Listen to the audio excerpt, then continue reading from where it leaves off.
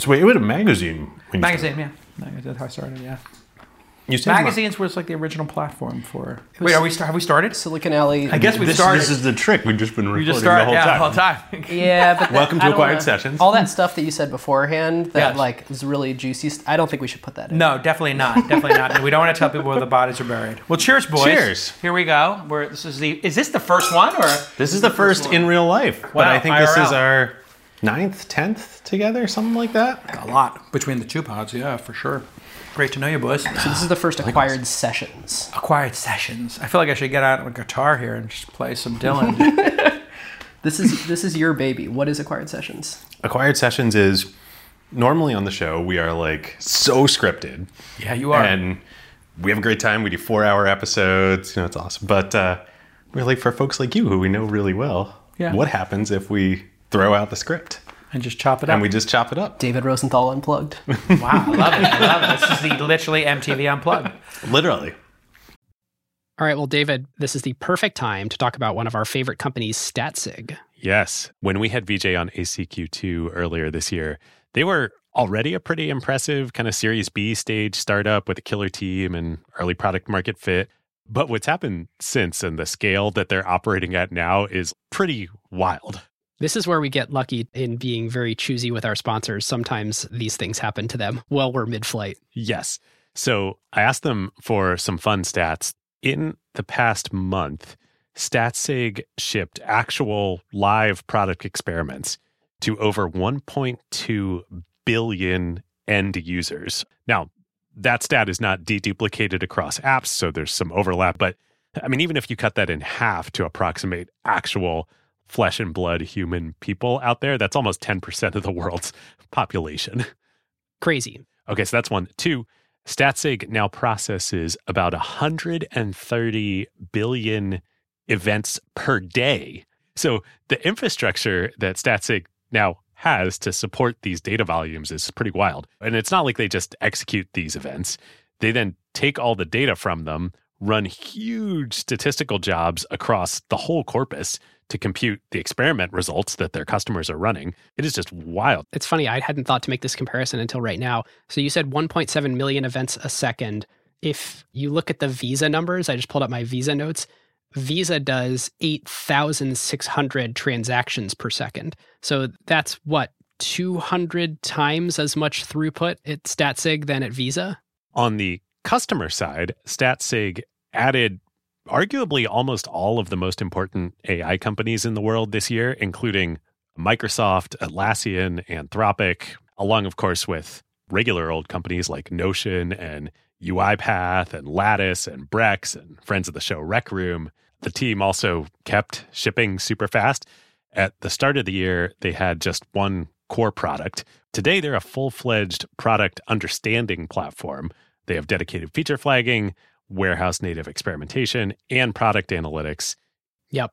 So if your team wants the best platform in the world for making data-driven product decisions, you should reach out. statsig.com/acquired. And as always, there is special white glove onboarding for all Acquired listeners. Our huge thanks to StatSig. That's great. So, well, we thought we have no agenda, obviously, but Wait, Where do you want to start? we got to thank Vanta. oh, yes. Oh, Vanta. I'm an investor. We're investors too. Well, great. They're an awesome company. Big supporter of podcasts. So, yeah, go Vanta. We are huge fans of Vanta and their approach to the whole compliance process, SOC 2, HIPAA, GDPR, and more. And we've got CEO and co-founder Christina Cassiopo back with us today. Vanta was already the best place to check the box and get security compliance certified. But now you've just launched Vanta Trust Reports, which take things even further. Tell us about that and how they can help companies deepen their relationships and trust with their customers and partners over time. Really excited about these. So actually a bit of not yet told Vanta history, but something like Vanta Trust Reports, honestly, a much worse, much more poorly designed version by yours truly, which is why I can say that, were launched in the very early days of Vanta when we wanted to help companies get secure and prove that security, but weren't yet convinced we wanted to or had to go all through the nuances of what a SOC 2 was.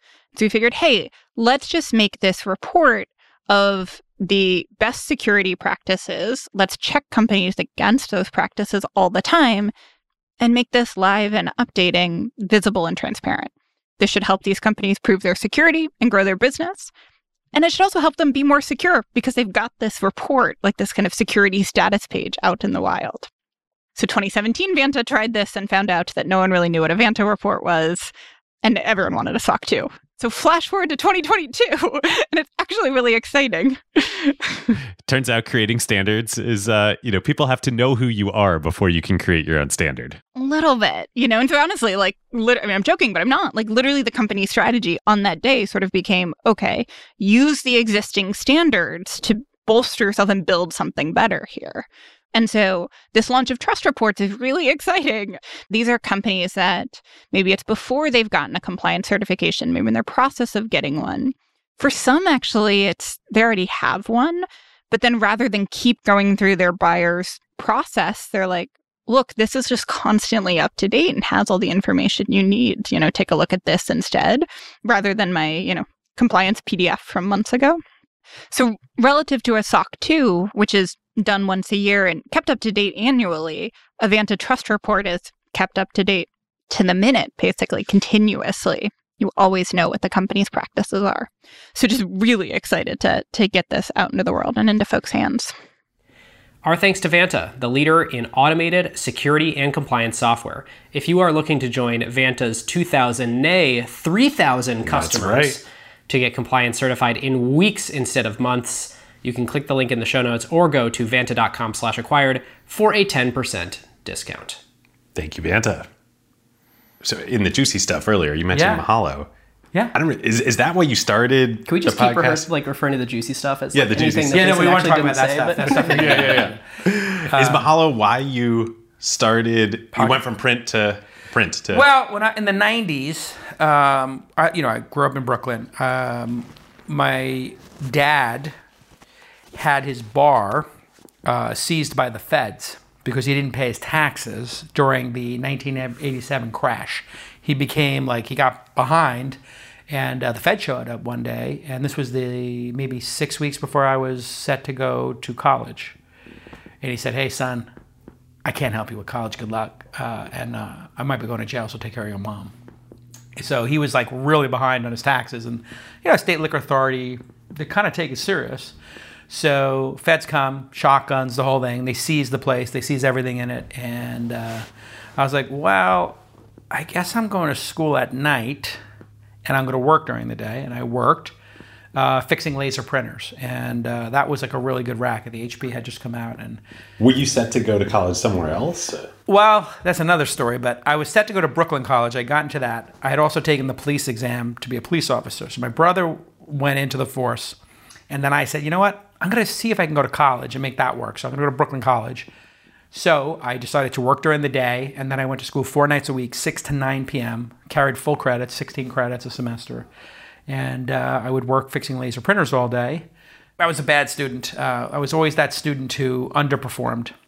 I didn't find great meaning in academics, but I had a computer when I was in high school, and I was more interested in playing with my 300 baud modem, which then became a 1200 baud modem in my PC Junior. So it kind of, like many people of that era, we were sort of set on a path because we were the first generation to have a computer at home.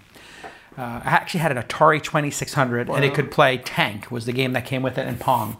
And so my dad bought this for us when I was 6 or 7 years old, 1976, 1977, and he had one of the first Pongs in Brooklyn in his bar. Oh, so he must have cleaned up on that. Oh my God, it was crazy. And so I just got exposure to video games and computers, and I was like, wow, this is incredible. Computers are going to change everything. And then I happened to hack some software. I ran a lot of scams, but... you told us about the VHS. So VHS, Jason's Hot Tapes, was technically my first business, but there was a side job I had, which was cracking software. So we would make copies of Chess Master and stuff like that, and then sell them for $10. And then we started hacking and doing what was called phone phreaking. When you were doing this stuff, you had to be reasonably technical to do it. Not not Wozniak technical, but we soldered chips sometimes. We changed. Yeah, to put memory in at that time, you had to take the memory chips and put them in and then bend them over and stick them in. Did you ever think about, like, did you consciously ever make a fork where you were like, not tech media? And of course, media about tech, but you're like, I'm not going to be the guy doing the boards. I'm going to be the guy writing about the people doing the boards. It's a very good question. I used to go to Bleecker Street. I used to hang out in the West Village or the East Village. It was like the cool places to hang out. And like a thing to do would be to go to Tower Records and look at the zine section. So there was a concept of a zine, which was short for magazine. But a zine was something you wrote with your friends. You printed it yourself at a photocopy store. It's like blogs before blogs. Blogs before blogs. And I created a zine. I was like, I'm going to be a magazine publisher. So the first one I did was Cyber Surfer, which was about dial-up services and CD-ROMs. And I did it with my friend Brian Alvey, whom you might have heard of in my career.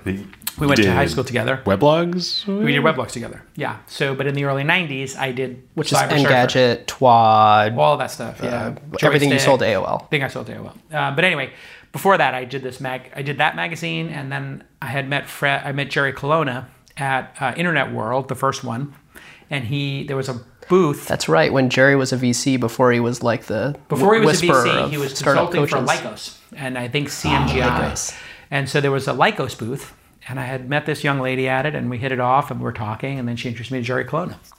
And then I met Jerry Colonna in an office no bigger than this room on Union Square. And he said, listen, I'm leaving Lycos, but I'm going to start this Acme Ventures with my friend Fred. I want you to come read business plans for us. And so I met Fred Wilson, and I would go up to them, and they were doing, JP Morgan was going to back them for their venture firm. This was 1994, 95. This became Flatiron. It became Flatiron. JP Morgan was the first big anchor of Flatiron? They were half of it, and Masayoshi-san, SoftBank, was the other half. No way! So they wanted you to come like be a VC associate. Not a VC, just to read business plans. So the deal was they would take me for sushi and pay me $1,000. Wait, what do VC associates do besides just read business plans? Exactly. Well, anyway, it was the thing. And so I had the magazine started, Silicon Valley Reporter, and they were paying me. And so I read about this Beverly Hills internet company, which got rebranded as GeoCities. And I wrote a little coverage of it, and I said, you should invest. I'm 24 years old. I don't even know what VC is. That's where Flatiron made all their money. Yeah. They were going to invest anyway. The Flatiron became USV, right? Yeah. Square Ventures. Flatiron went with Jerry Colonna. Then when Jerry decided he wanted to move to Colorado and just chill, he had made enough money, I think. And Coach Founders, I think. And yeah, maybe he had like, I think he's been pretty public about it. Like, I don't want to say a nervous breakdown, but a kind of like maybe a fork in the road, like making a decision about what you want in your life kind of situation. He wrote that great book about it. Yeah. And so Jerry was a good mentor, but Fred actually became ultimately my deep mentor at that time. And Fred said to me, listen, you're doing Silicon Valley Reporter. You're writing about us and the companies we're investing in. And you're doing stuff. Which would you rather do? And I was like, I think I'll do the magazine. This was before. Now it's like, I do both. And now it's like I do both. Right? Why choose? But just to back up to GeoCities, that sold to Yahoo for like $5 billion. And I think 4 or 5. Flatiron was the main investor. Yeah, Flatiron maybe owned 5 or 10% of it at the time. It was like a huge win for them. I mean, Fred was on fire for a New York VC, and Jerry, they did pretty well. They had How did that happen, right? Like, I mean, Silicon Valley was here, but they were in New York. Like, what was going on? Yeah, there was a lot of good companies brewing in New York, and my concept with Silicon Valley Reporter was, well, they have Red Herring and Upside in the Bay, but I owned New York, and I had Silicon Valley Reporter, and then I started one called Digital Coast Reporter in LA. So I had 2 magazines, 2 conferences, 2 email newsletters. I was kind of king of New York, right? I grew that business to $10 million in revenue off my credit cards. Had 75 to 100 people working for me when I was 27 years old, and I didn't know anything about how to run a magazine, how to run ad sales. I taught myself everything. What did your family think of this? Like, it was pretty heady stuff because I wound up being on the cover of the New York Times on Charlie Rose, and they wrote a feature story about me for 8,000 words in the New Yorker. So anyway, it's a really cool time in New York because at that time, you were either in media or finance or art, publishing. It was like a finite set, and I was in publishing, but I was also in this new thing, technology. And so everybody wanted in on that. It would be like the equivalent of crypto is today, like at its peak, where like, and you were the equivalent of like Satoshi or something. Like it was crazy to be the New York internet guy. Can I? Yeah. So we talked about a lot of this when we did our like big Empire of Jason Calacanis episode with you. So I want to like put this on pause. So, so people can go listen to that. You should. It's great. We get like the detailed story of like Weblogs Inc. and all that great stuff. And you mentioned, I want to like take us from you're Double only click. as good as the, your newest thing. Sure. Because the last time we talked to you, you were just starting All In. It's hilarious. And like, can we talk podcasting? Of course. I love it. Podcasting is like, I think perhaps my greatest medium. What happened with All In? How did, I mean, It's weird. Has it surpassed your wildest expectations? I thought it would be something Chamath and I would do 10 times. Yeah. So the origin story is pretty simple. Chamath, I knew because he was running ICQ Chamath was running ICQ? at AOL, and I had sold my company to AOL, and like the revolving door didn't of know AOL, that was the lineage. there was like Ted Leonsis had this March to a Billion.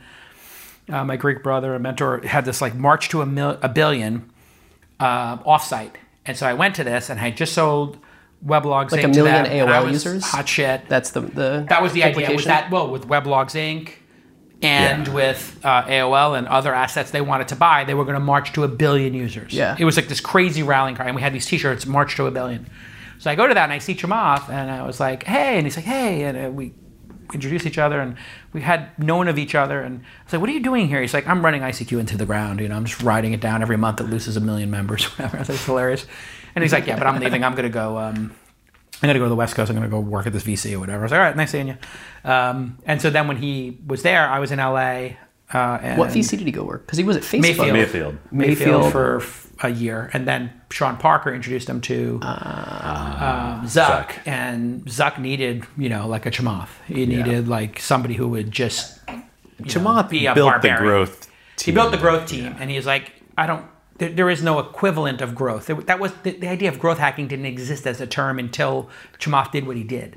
He said, just find me the smartest people. I'm hiring based on IQ.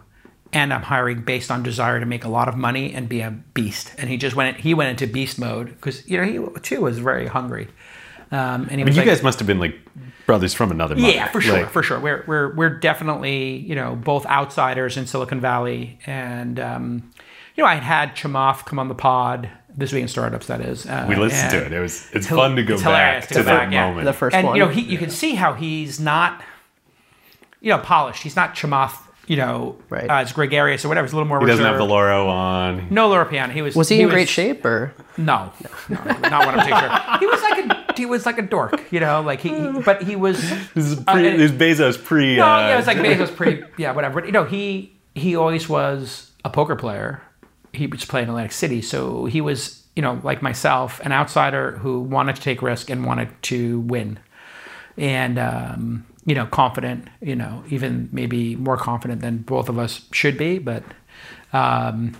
And so I kind of introduced Chamath to the world by convincing him to come on the pod, which he was like reluctant to do when he was at Facebook, but he did it after Facebook. So I kept asking him to come. He finally was in LA. He came on the pod. And then I was like, he's really good on stage. Like he's funny, whatever. And so. Which at this point you had an eye for. Cause you were sure, like, of course. I mean, one of the things when I was a podcaster in those early days, talking about 12 years ago, whatever, is, I introduced a lot of people to the 14, world. Right? 14, like I introduced people to the world. Yeah. It was 2008, I guess, whatever. So I introduced a lot of people who were in tech to the, and it was only a couple thousand people. And then as now too, like you could be a great founder, you could be a great, person in tech, but like that doesn't automatically make you a compelling podcast. As we know. Yeah. No, of course not. No, I mean, I have my own theories about what makes for a great guest. We'll put that on the side for now. But anyway, we started a friendship. We started playing cards together. We started hanging out. Trading notes kind of thing. And he's going to start his venture firm. I'm a scout at Sequoia, all that stuff. We started playing and trading notes. And we just become great friends. But then he was coming out of CNBC one day, and he's like, oh my God, just like, we have such a good rapport when you interview me, because he had done a bunch of interviews with me on stage and stuff like that at my events.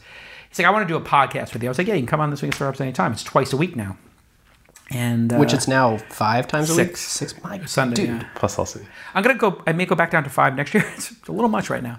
Yeah, dude, we'll come back to this, but we'll you're killing yourself right now, and you're on Act 3. Yeah. I have more energy now than...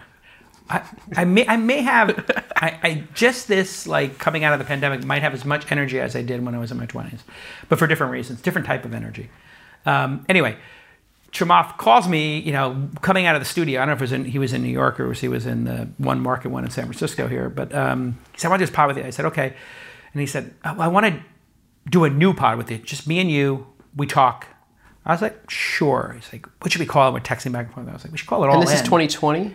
Yeah, it's like 2 years ago or whatever. And I said, yeah, we should call it All In. Like, we should come up with a poker name. He's like, yeah, great, like a raise or something. I was like, All In. Because you'd been referring to this poker game on air on Twitter. Yeah, I would talk about it once in a while, the poker game that doesn't exist. And Sky Dayton and I had a poker game with Brooke Hammerling, the famous PR person, at the Code Conference, which was the All Things D conference for 20 years. Then Chamath had a poker game. Sachs, I had hosted it, Floating, and putting all that together. I'd refer to it many times on the pod, but try to keep it from becoming public. Right. But it was me, Bill Gurley. It's all public now. Mark Pincus, right? Or maybe Pincus used to come to the Code one. Yeah.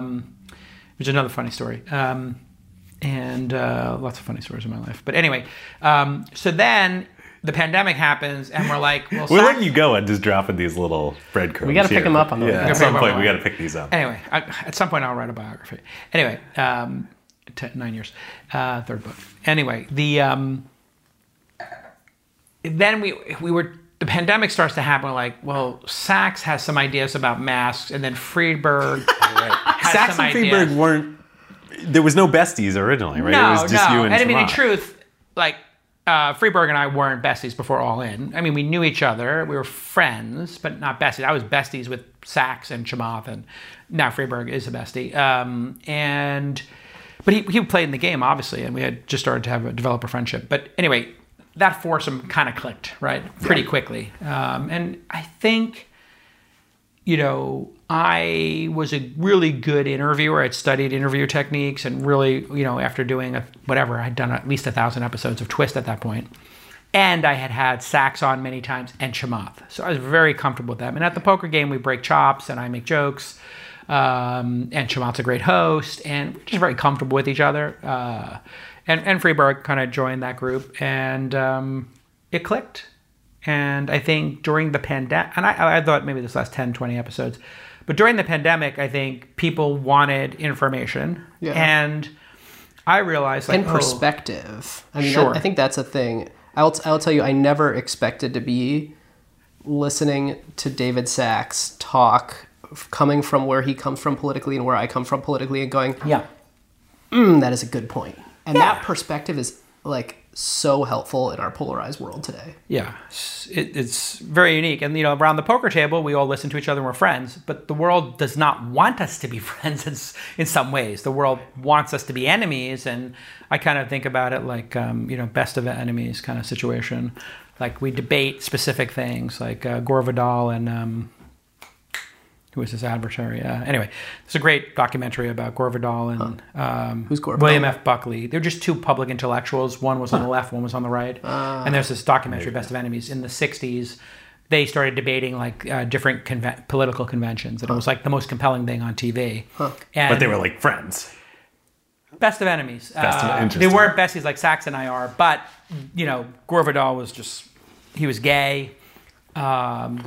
Kind of closeted or quietly gay, and on the left, and Buckley was like a serious conservative, and they went to blows sometimes on the show. Like at one point, Buckley, I think he called him like a sissy or something like really like derogatory as a gay man, and the world didn't understand he was exactly gay. It was like sort of time period in the 60s where like maybe some adults understood like, that's a gay man, but we don't say that's a gay man. When Ben got into town yesterday, we were driving the Castros right nearby, and we saw a naked guy in the Castro, and I was like, oh, naked guy in the Castro. And Ben was like, what is going on? Like, dude, you got to understand in the Castro. Like, huge, jacked dude walking around, and super sunny, so he's like just all like slicked down, sweaty. But did he have shoes on?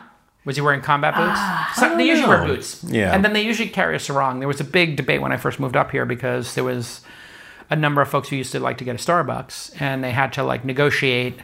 And they were like, how about a sarong in Starbucks? Because you're going to sit right, bare-assed. and for context, I've explained this to Ben, but like this is a thing in the Castro in San Francisco. It's a cult. It's like a...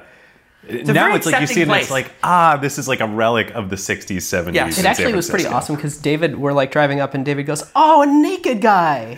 It was the most like warm-hearted. Yeah. I had to adjust as well as a New Yorker because as a New Yorker, if somebody's naked, that's a sign that if there's about to be some crazy person in a fight and police and chaos. And here it means like high fives and right-ons. But, growing up in New York, like if somebody takes their clothes off on a public transportation or in a cafe, like people are getting a baseball bat and calling the police and like the shit's about to go down. Oh my God. And then here it's like, high five and live your life. That's one of the things I love about San Francisco. But anyway, the pod's gotten very big. So you get the gang together and like, why do you think it works? Like, why do you think it works? It's like the number one-ish tech or business in our podcast. business, it's number one, of course. But it was number 28 last week. Like in the world on iTunes. You guys have transcended. Like this is more than just... It has nothing to do with tech anymore. It has nothing to do with finance or tech anymore. I think it works. Tipped over into colleges. I was skiing in Tahoe, and I was with my kids, and it's hard to get a table type situation. I was like, hey, I hate to be a pest, but I see you're wrapping up. And no pressure, but are you going to be leaving soon? Because I'd love to camp out here and get your table. And they're like, stop busting my balls, And the woman Jason. looked at me and she goes, J. Cal? And I was like, have we met? And she's like, no, I listen to your pod twice a week. I'm like, it's only on once. She's like, I listen to it twice. And I was like, oh my God, that's so nice. She's like, I was like, are you in the industry? She's like, I'm a dentist in Reno. And I'm like, you're a dentist in Reno. Can I ask how you found out about it? She's like, I don't know. She's like, I deeply care about San Francisco politics. No. Somehow she had found it. And this is, during the pandemic situation. And then that's when I realized that it crossed over. Was there a moment for you, either you four or you, where you were like, whoa, this is... I've been micro famous, micro celebrity multiple times in my career. But this is different. Not for me, and I got a lot of famous friends. I'm used to getting recognized. I'm used to people taking pictures. What I'll say is like where it used to be, if I go to Austin or New York, people would say I would have 3 people stop me on the street a day if I was walking around in New York. Now it's 20, or 10, and they want to take a selfie, and it's, just, how podcasting is. You guys get recognized, and it creates a level of intimacy with people. Oh, for sure. If they're in the habit. Yes. Because you're hearing people every week, and then people become characters. And I try to make everybody. I was, in all honesty, on the show, or in all honesty, I did craft with All In. I was very premeditated in creating some character. I've never really talked about this. Yeah. But I crafted some character kind of arcs. The fights are all real. Trust me, there's nothing scripted about that. But I did say, like, I think I can, as the point guard here, kind of shape the conversation, and I literally created the character of the Sultan of Science. Right, that's what I was going to say. And, Freeberg didn't even have a Twitter handle. Well, there's 0 followers. There's even a character of J. Cal on All In. Like there's J. Cal, the world's greatest moderator, sure, yeah. I think more like J. Cal, the guy who lets himself be the punching bag because it plays for the show. A little bit. I would rather not, if I'm being honest, I'd rather not be in the punching bag. Like, they're like, you're the poorest guy on the show. I'm like, do we need to point that out so often, guys? You're like, not by much. Rich. Like, I'm feeling really good about myself. You don't have to point out that you all have more money than me, and 2 of you have planes and I don't, and it's okay with me. I could have a plane, I guess. I could get one, but... You care about the environment. Well, no, it's also like I don't want to waste a ton of money and, whatever reason. But you do let yourself play that role of like you have been enormously successful, and you sort of let the role of J. Cal on the show be like that guy who one day wants to be like us. Maybe he'll make it. I actually never wanted to play that, actually. Okay. No, that was just the boys breaking my chops, maybe. So maybe it's a little bit of like them wanting to, maybe take the piss out of me a little bit, which is fine because, I give it as good as I can get it. But I think that's probably for them, and you can ask them when they're on the pod. I think for them, that's kind of the diss. That's the one they can easily go to is I'm the poorest guy on the show. But like, I've done okay. Like, maybe let's flip it. Like for them, before All In, I mean, maybe Chamath had a little bit of a public presence. No, they were not famous. They had no go-to-market. This is a new thing for each of them to hit this level of notoriety. Right. It's not for me. What do you think we should ask them this, but sure. Like, if you were to speculate, caveat that it's speculation, what do you think for them All In has, like, done? Like, well, I mean, for Friedberg, nobody knew who he was except if you worked at Google or you were in VC. Like, he was very connected in those circles. What's that? Or Monsanto. Like, he's very connected in those circles, but he was kind of under the radar guy. I think really by design. He didn't have any desire to. So I think it's probably the biggest adjustment for him. The increase in profile has certainly been the highest for him. And he's loved. There was a moment when I like jokingly said to people during the Q&A session at All In Summit, just say who your favorite bestie is and then direct a question. And it was like 5 in a row, Sultan of Science. And it was like, oh my God, what have I done? Now I've created this monster. And he, at the time, like would barely show up for he would show up for 2 out of 3 episodes. He'd be busy. It wasn't a priority for him. Right. So I'd be like, all right, I'll put Brad Kirshner in. If you can't make it, I'll try to get Bill Gurley to show up or whoever, Draymond, to fill in for him. And it was always like, I wonder if Freeberg will show up. But he's actually really committed to the show now. For Sachs, he was high profile, but nobody really knew him as a Republican. So he kind of uncloaked as a Republican on the show. Well, I feel like he was also almost even more so than any, well, not you, but he was high profile if you knew about the PayPal Mafia and whatnot. But he was like the least kind of public of the PayPal Mafia of the crew. PayPal Mafia, you would say Elon, Reid Hoffman, Peter Thiel, Keith. Max Levchin, Jeremy Stoppelman, Chad Hurley, Ruloff. Yeah. And I guess Sachs would be somewhere in that strata of being known. But not I feel success, like being known. Being known, yeah. Being known. But yeah, and I think part of the reason this works is Sachs. I think Sachs has probably taken the brunt of the hit of the pod. Yeah. Because he is so passionate about, a lot of topics that maybe are unpopular in the tech circles. So I do think it's cost him deal flow on the margins probably. I think there's probably... I don't really margin. I wonder. On balance, he said that jokingly on the show. I don't know. I'm just thinking maybe there's somebody. Kraft has ascended because he's done All In a way that. Yeah, sure. I'm trying to think if is there a founder? I wonder. I don't know this, but is there a founder who's a young founder who would say, "I would never take money from Peter Thiel's venture firm"? Because I'm so liberal. For sure there are. And, okay, so those people feel that way about Kraft now, but for every one of those, there's 10 more who know about Kraft. I kind of agree with your position. Yeah, I would agree with that. So anyway, I do think he's joked that it's cost him deal flow. I don't know if it has. I think surely the benefits the pod too, I think for people in America and people in tech has moved, I think, a lot of people towards the center. I think a lot of people were moving towards the center and we codified it for people. Yeah. We maybe made it okay to admit you're a moderate. Yeah. I've been telling folks from the beginning, I'm an independent and a moderate. I voted probably Democratic 3 out of 5 times, 4 out of 5 times. But mostly that's a function of the fact that I've lived only in New York and California in my life where you don't really get many Republicans or moderates, but I voted for Bloomberg, Giuliani, before he was crazy, and Pataki, who were all Republicans. Insane to me. Were you here during the Schwarzenegger era, or were you still in New York? No, I wasn't, but I would have. Voted for him. I like competent people. And I supported Bloomberg for president, which got me a lot of flack.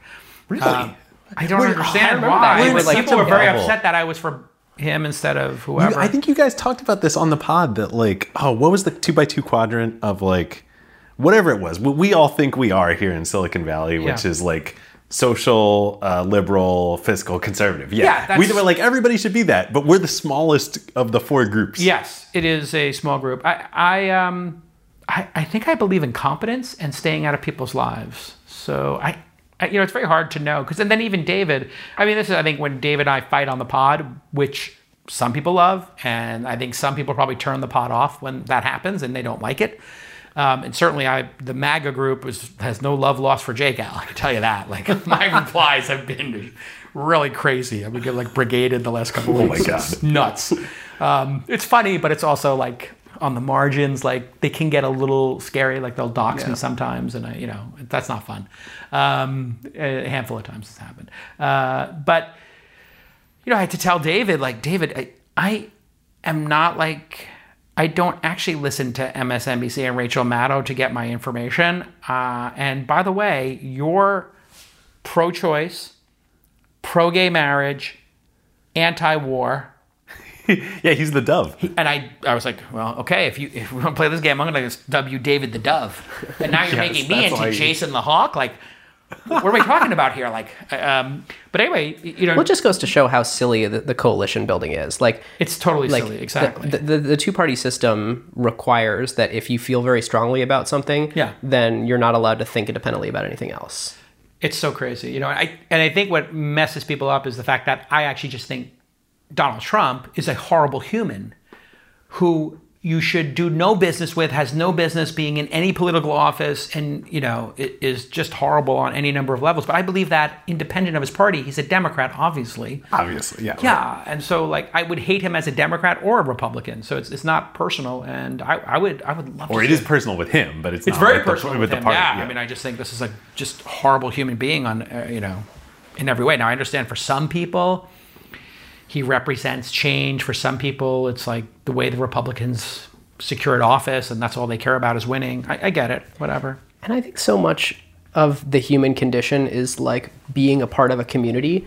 And he, for so many people, is a symbol that means, hey, all my friends and neighbors, we get to agree on something so that we all can find togetherness in something. And for some people, that's the flat earth. And for other people, that's startups. And for some people, it's a tribe. Yeah. We don't, a lot of people don't practice religion anymore. And so he's their religion, and Hillary Clinton or Elizabeth Warren or Bernie Sanders might be other religions. Or the new iPhone. Like, I found myself ordering this phone and I love it. And it's the iPhone 14 Pro and it's magic and whatever. But it's not that different than my old phone. No. But I got to participate in all the fun watching of the keynote and the tweeting and the nerding out on let me look at the image quality versus the old one. I gotta say, it really is pretty. It is pretty. But I got to be part of a tribe. And that is a thing that no matter what your tribe is, that is so fun to be there on Tribe Day and Tribe Week. I will say the thing I'm proud about the show, I think, is that it has, through a lot of the trials and tribulations, shown that you can be friends, disagree, learn from each other, and have a vibrant debate,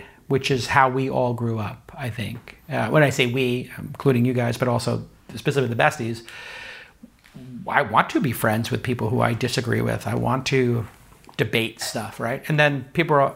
Like this guy, Dean Preston, and he's like one of these supervisors here. He's a super idiot, guy in San Francisco who won't let them build housing and all that stuff. And he's like, you're just a conservative, blah, blah, blah. And I was like, you don't actually understand who I am. He's like, you're a conservative billionaire. I'm like, wrong on both accounts. Right. But thank you for the latter. My besties remind me on the latter. I'm working on it. I'm working on it.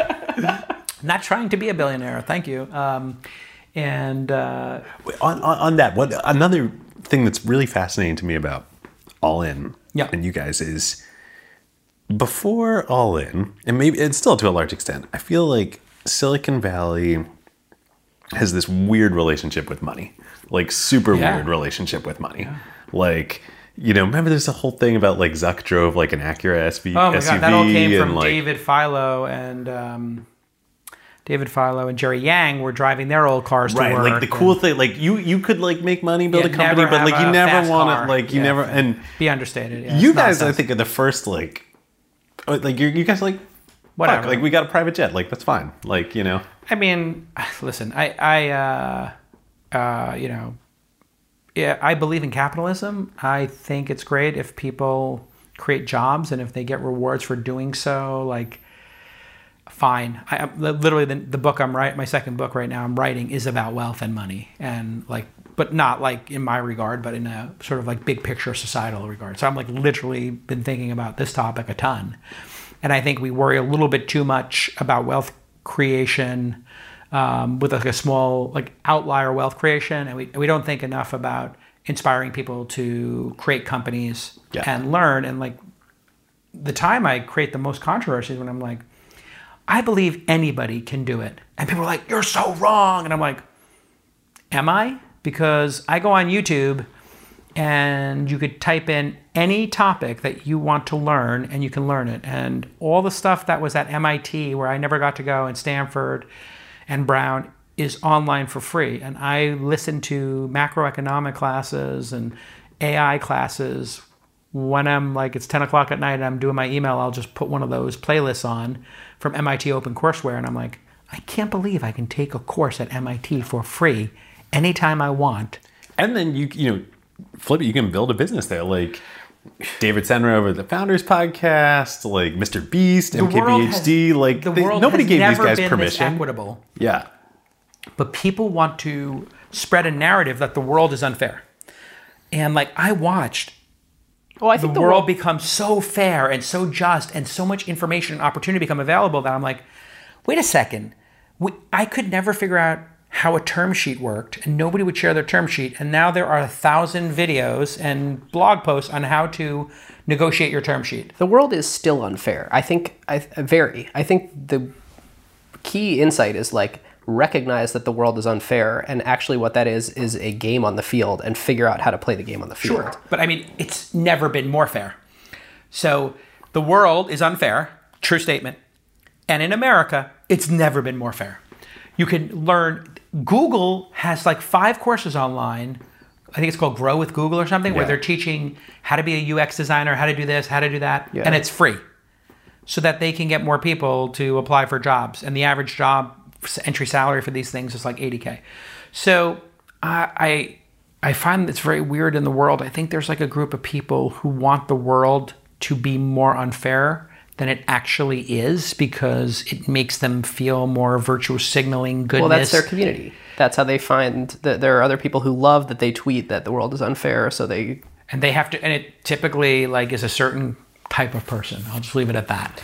Okay, I'm thinking about your question. I teach Founder University now. I have a course where I teach people for 12 weeks, or I should say I have a team that teaches it. And I'm going to actually teach it myself this next cohort, where I just teach people how to start companies. All right, let's plug it. How can they find out? Founder.university, that's it. There you go. Yeah, I mean, it's free. The way I did it was you apply. If you want to build a company, you pay $700. If you go and you get to week 12, we charge your Stripe back, the card back, the $700. If you don't come, or if you don't have an excused absence, if people miss something because of their kids or whatever, fine. But we just try to get people to complete it. Over 90% of people complete it. That's cool. So, and then we're investing $25K in some of those folks to help them start their companies. Like, people don't know all the work I'm doing, like, quietly, but like 200 people go to this course now. Or maybe I'll have 400 in the next the 4th cohort. We'll see. But, you know, like, people can learn how to create companies. And they're like, no, they can't. And I'm like, yes, they can. They're like, you have to have gone to Stanford. I'm like, no, I've invested in 350 companies. Like, maybe 5% of the founders went to Stanford. Like, no, that's just not, it's patently false. Yeah. Like, you know, you have some confirmation bias. You're dealing with a data set from 10, 20 years ago. I get it. But I'm telling you, like, on the streets, ground level truth, we all meet with founders all day. It's never been more diverse. It's never been more open. Nobody cares where you went to school. Nobody cares where you live anymore. Nobody cares where you live. They care about what you've built and your traction. Like, it is post-pandemic, all people care about is like, show me your metrics, show me the product, show me your team.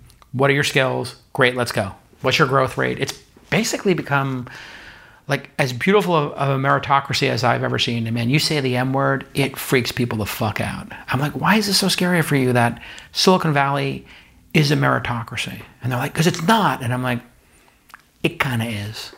Can I answer your question earlier of why I think All In works? Yes. All right. Go ahead. So I think you've got the perfect storm of 3 things. The first thing is... A lot of theories on this out there, by the way. Billionaire porn. Okay. Most people, you're counterpositioned. Most people who attain that level of wealth crawl into a quiet hole and make sure no one knows about You're doing shows jets. from boats and jets. Yeah, so there's like... I don't think we've done one from a jet, but yeah, there was definitely 2 boats in the last 2 years. That's like, true. Not my boat. In some peak moments of All In, it's like watching Billions in real life.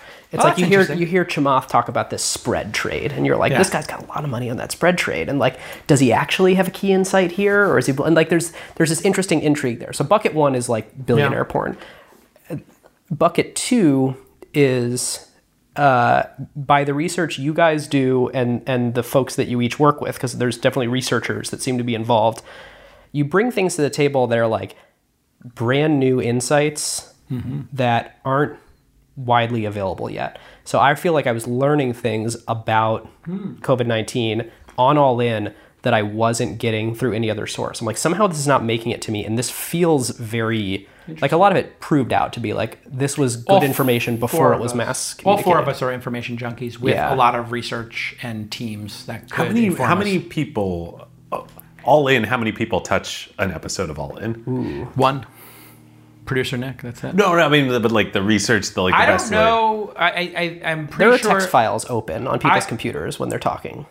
We have a docket with the notes, but that's mainly for me to queue it up. Like, I just read the 4 or 5 bullet points so people know it. So I do that with my team, the docket. But the docket is built from, the 5 or 6 stories that people submit to our group chat and say, hey, put this on the docket. Right. And I think Sachs has some research help. Yeah. I'm sure Friedberg and Chamath read the stories, or they're well read. I mean, all of us read constantly, and we're in the information business of talking to people about the world. So you guys are investors. You know how it is. Like, you do 20 meetings a week with founders. They're going to tell you everything about the world. Yeah. And you guys are young still, but imagine you do that for 20 years. Like, you're going to get smart, or you're a journalist for 20 years. You can get pretty, I wouldn't necessarily say smart, but you'll be informed. So, and if you're hearing the right pitches, you actually are getting like cutting edge information before it's widely available. Definitely. So, okay, that's number 2. So, yeah, we probably have a slight information edge. Yeah. Certainly a huge, I will say the information edge compared to journalists, having been, this is not a dig to my journalist friends. I was a journalist. I had 75 people at the magazine. We were always trying to figure out from the principals what was going on and tell that story. But we were only as good as our access to information. And now looking back on it, I think we had between 5 and 35% of a story. And I know that's like probably triggering to a lot of journalists that they have that little information. You weren't on the inside. But you weren't on the inside. So when you're on the inside, you have 100%, or even on the inside, you might only have 50%, depending. You get enough to run with, and you feel like, okay, now there's enough story here, let's do it. And like, that's clearly not the whole story, but it's enough to put the piece together. You're trying, and then over time, process journalism, as some people have dubbed it, maybe the 6 or 7 stories will tell the full story. Yep. Which the third component do you think makes it successful? It's the thing that David and I took forever to realize works about Acquired, which is relationship and charisma. Yes. Like, people like having fun by listening to stuff. Sure. And so, like, if we can make history fun, then a little bit people of are joy going to goes a listen long to way. 4 hours of us diving into stuff you would never read in a book. And you guys do that in spades. Like, it is just so fun to like temporarily join your world. I mean, the fact that you as a podcaster who makes elite content, like top 1% content, find it compelling is just, that's very... Listen every week. Don't miss it. I can't literally walking the baby up and down the hills, listening to... I have people tell me they listen to it twice, they take notes. I'm like, wow, that's great. I don't take notes. Maybe I should take notes. Well, anyway, I was very intentional with my role in it to step back and be like the point guard. But, I'm a shooting guard too, so sometimes I will want to shoot the ball, and I can do both. I'm a combo guard. How did the Friedberg host episode come about? So one week, you switched roles. Well, he was like, I think this could be done better, this could be better, and that person was like, go ahead. And I just like, sure, I'll just shoot. And you passed the rock, and I was like, yeah, you want to go ahead, show us. And he did a solid job. But let's be honest, like, it's not a point guard. It's not Showtime, that's for sure. Yeah. I don't think people are going to go to watch him play point guard. I mean, he did a serviceable job, and put that on his tombstone. No, but he shines when I created Science Quarter for him to shine. I said, bring me a science. He's like, I don't know if I want to talk about politics. I was like, listen, Sachs wants to talk about current events politics. I'm giving him his red meat. Here's your quinoa. Come to me with a science story, and we'll do this quinoa corner kind of thing. And I made him the Sultan of Science. And so good. It was a distinct effort. I really wanted to make him shine, and it worked. It worked because you see how engaged he is. Yeah. And what used to happen was, and fans know this, I'm not speaking out of school here, you see it every episode, Sachs would disengage during science, and quinoa would disengage during politics. Yeah. And what I've been trying to do is keep both of them involved when the other is doing stuff, and Chamath and I are involved. That's a hard job. That's a delicate. I studied the McLaughlin group. People don't know this, but I went back to look at McLaughlin, and I watched him moderate. So there's a big debate. Do I interrupt too much or not enough? Do my interruptions, I call them interjections, do they help? And I actually looked at the interjections, and if you look at McLaughlin, you guys did not grow up on McLaughlin. Super unfamiliar. So the McLaughlin group was like the best Sunday morning show. And like it was so good, like SNL would parody McLaughlin.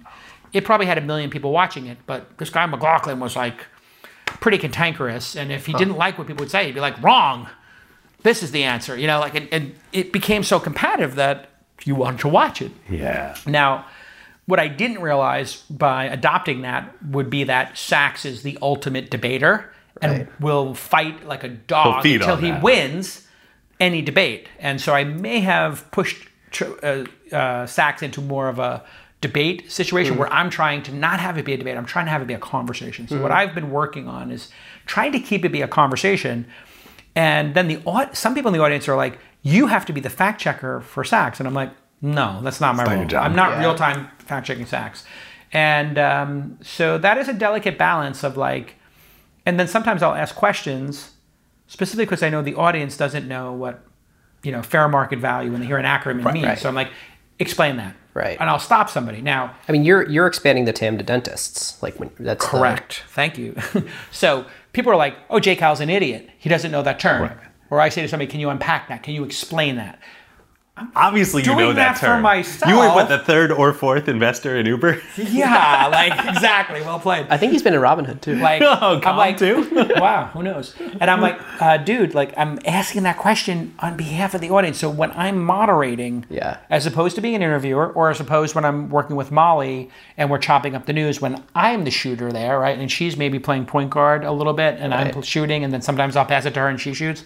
Like I can travel between those roles. And, in that role, I'm acting on behalf of the audience, and I get the sense like Chamath's going too fast. They don't know what the spread trade is. Let me pause. Can you explain one more time, or let me reflect back to you? Is this what a spread trade is? And he's like, almost this. And that's what I think has brought in, to your point, a lot of the dentist crowd. And having an intimate sense of where your audience's edges are is a really important role there. Like when we have guests on, I'm always trying to catch... Yes. Where did they just go slightly too deep, and I need to pull them up so that we... Yeah, and podcasting is about going deep. So it is really an art. Like, do you want to stop somebody when they're going down this like crazy rabbit hole? There's no clock in this room.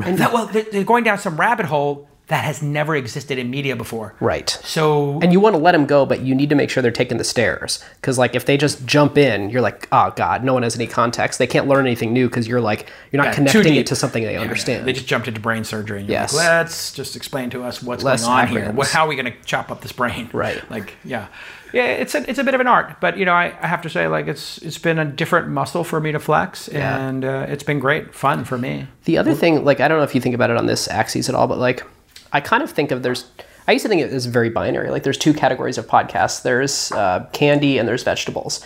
And like I listen to the audio version of Stratechery and that's my vegetables. And it's not like deeply, it's enjoyable intellectually, but it's not like fun.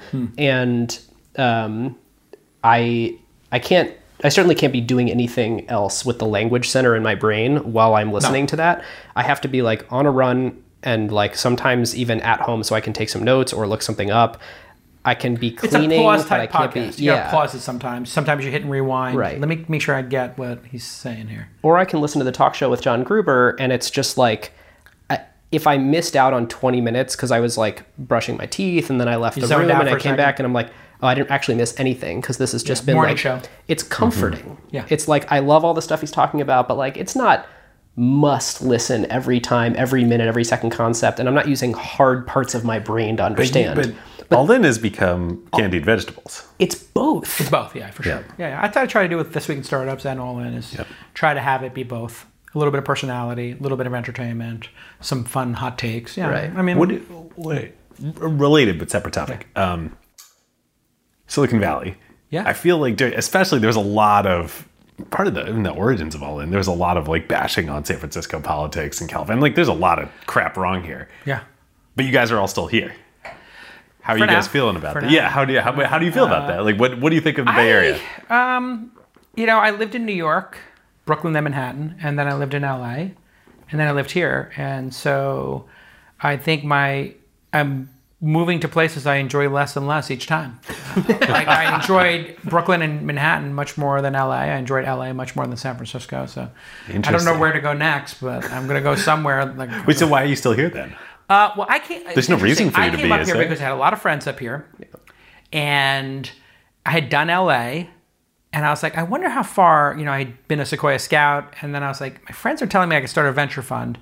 You kind of need to be up there. I wonder how I would do if I was up there in the industry. And I was kind of this. Because if you wouldn't, you'd always wonder. Well, Michael Moritz used to call me the mouth from the South. Because they had like 2 investments in LA. The mouth from the South is here. What have you gotten yourself into, Jay Cal? Sir Michael saying that. But I moved up here, and I love it up here. It's quite bucolic. My kids are loving it. It's quite nice. I would love to live in another city in my life or two. I could see myself in Austin or Miami. I like both of those cities. I think Austin's kind of the future. I think California is going to be damaged for a decade or two. So I think for the rest of our adult lives, because of the pandemic, or I think the politics and not appreciating the politics, the regulation, and not appreciating the tech industry is really the problem. And then you look at this guy. We want to thank our longtime friend of the show, Vanta, the leading trust management platform. Vanta, of course, automates your security reviews and compliance efforts. So frameworks like SOC 2, ISO 27001, GDPR, and HIPAA compliance and monitoring. Vanta takes care of these otherwise incredibly time and resource draining efforts for your organization and makes them fast and simple. Yep. Vanta is the perfect example of the quote that we talk about all the time here on Acquired. Jeff Bezos' his idea that a company should only focus on what actually makes your beer taste better, i.e. spend your time and resources only on what's actually going to move the needle for your product and your customers, and outsource everything else that doesn't. Every company needs compliance and trust with their vendors and customers. It plays a major role in enabling revenue because customers and partners demand it, but yet it adds zero flavor to your actual product. Vanta takes care of all of it for you. No more spreadsheets, no fragmented tools, no manual reviews to cobble together your security and compliance requirements. It is one single software pane of glass that connects to all of your services via APIs and eliminates countless hours of work for your organization. There are now AI capabilities to make this even more powerful, and they even integrate with over 300 external tools. Plus, they let customers build private integrations with their internal systems. And perhaps most importantly, your security reviews are now real-time instead of static, so you can monitor and share with your customers and partners to give them added confidence. So whether you're a startup or a large enterprise and your company is ready to automate compliance and streamline security reviews like Vanta's 7,000 customers around the globe, and go back to making your beer taste better, head on over to vanta.com/acquired and just tell them that Ben and David sent you. And thanks to friend of the show, Christina, Vanta's CEO, all Acquired listeners get $1,000 of free credit. Vanta.com/acquired. Preston, like he is dunking on the founder of Away and Stuart Butterfield from Slack. They're a couple. Yep. And he's like, we got $1.2 million out of them when they sold their homes. And I'm like, and you also lost two incredible founders who've created tens of billions of dollars of wealth for San Francisco. You idiot. And like at the same time, Francis Suarez in Miami is listing all of the venture capital and doing a tweet storm about all the companies that raise venture capital. So you have one guy, Dean Preston, dunking on people saying, we have this 1%. So when they sold their $30 million house, we were able to extract $1.2 million. That's why tech doesn't like them. And I was like, hey, dummy. Yeah, now all the future earnings are gone. Like, now, hey, California marginal tax rate is 13.3%. I mean, but just they have an exit tax now for homes in San Francisco. Right. So if your home costs over $10 million, when you sell it, I mean, I think it's just a sales tax. 1.2 million from them selling their home versus 13% of their future earnings stream. Literally, the chef at Slack paid $1.2 billion in taxes. Yeah. From their RSUs. Like, are you such a? Where do you think you got this? Probably. Right, yeah. Like the $1.2 million.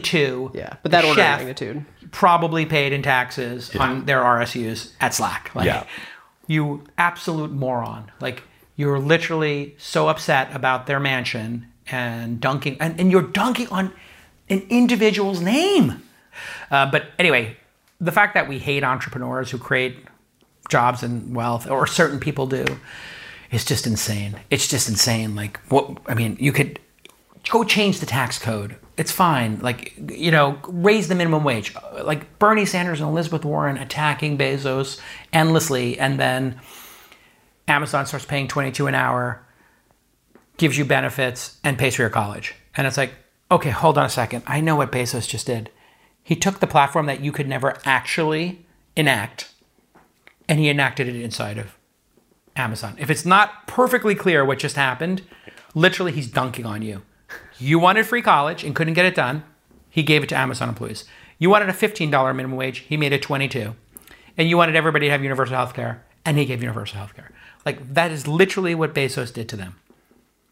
How embarrassing. Maybe you could argue that like them pushing him pushed it, but no.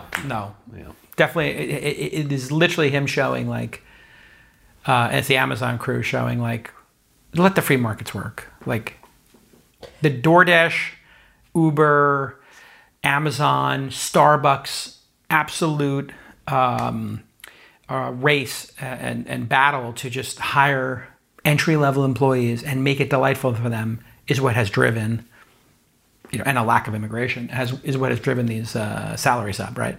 Mm-hmm. And the benefits up. It's extraordinary what's happened with the free market. Minimum wage is still $7. Federal minimum wage is $7 and change still, right? And 15 here in the city. In New York, it's 15. Like, yeah, it's weird. All right, listeners, it is time to tell you about one of our favorite things now that Jason is out of the room temporarily.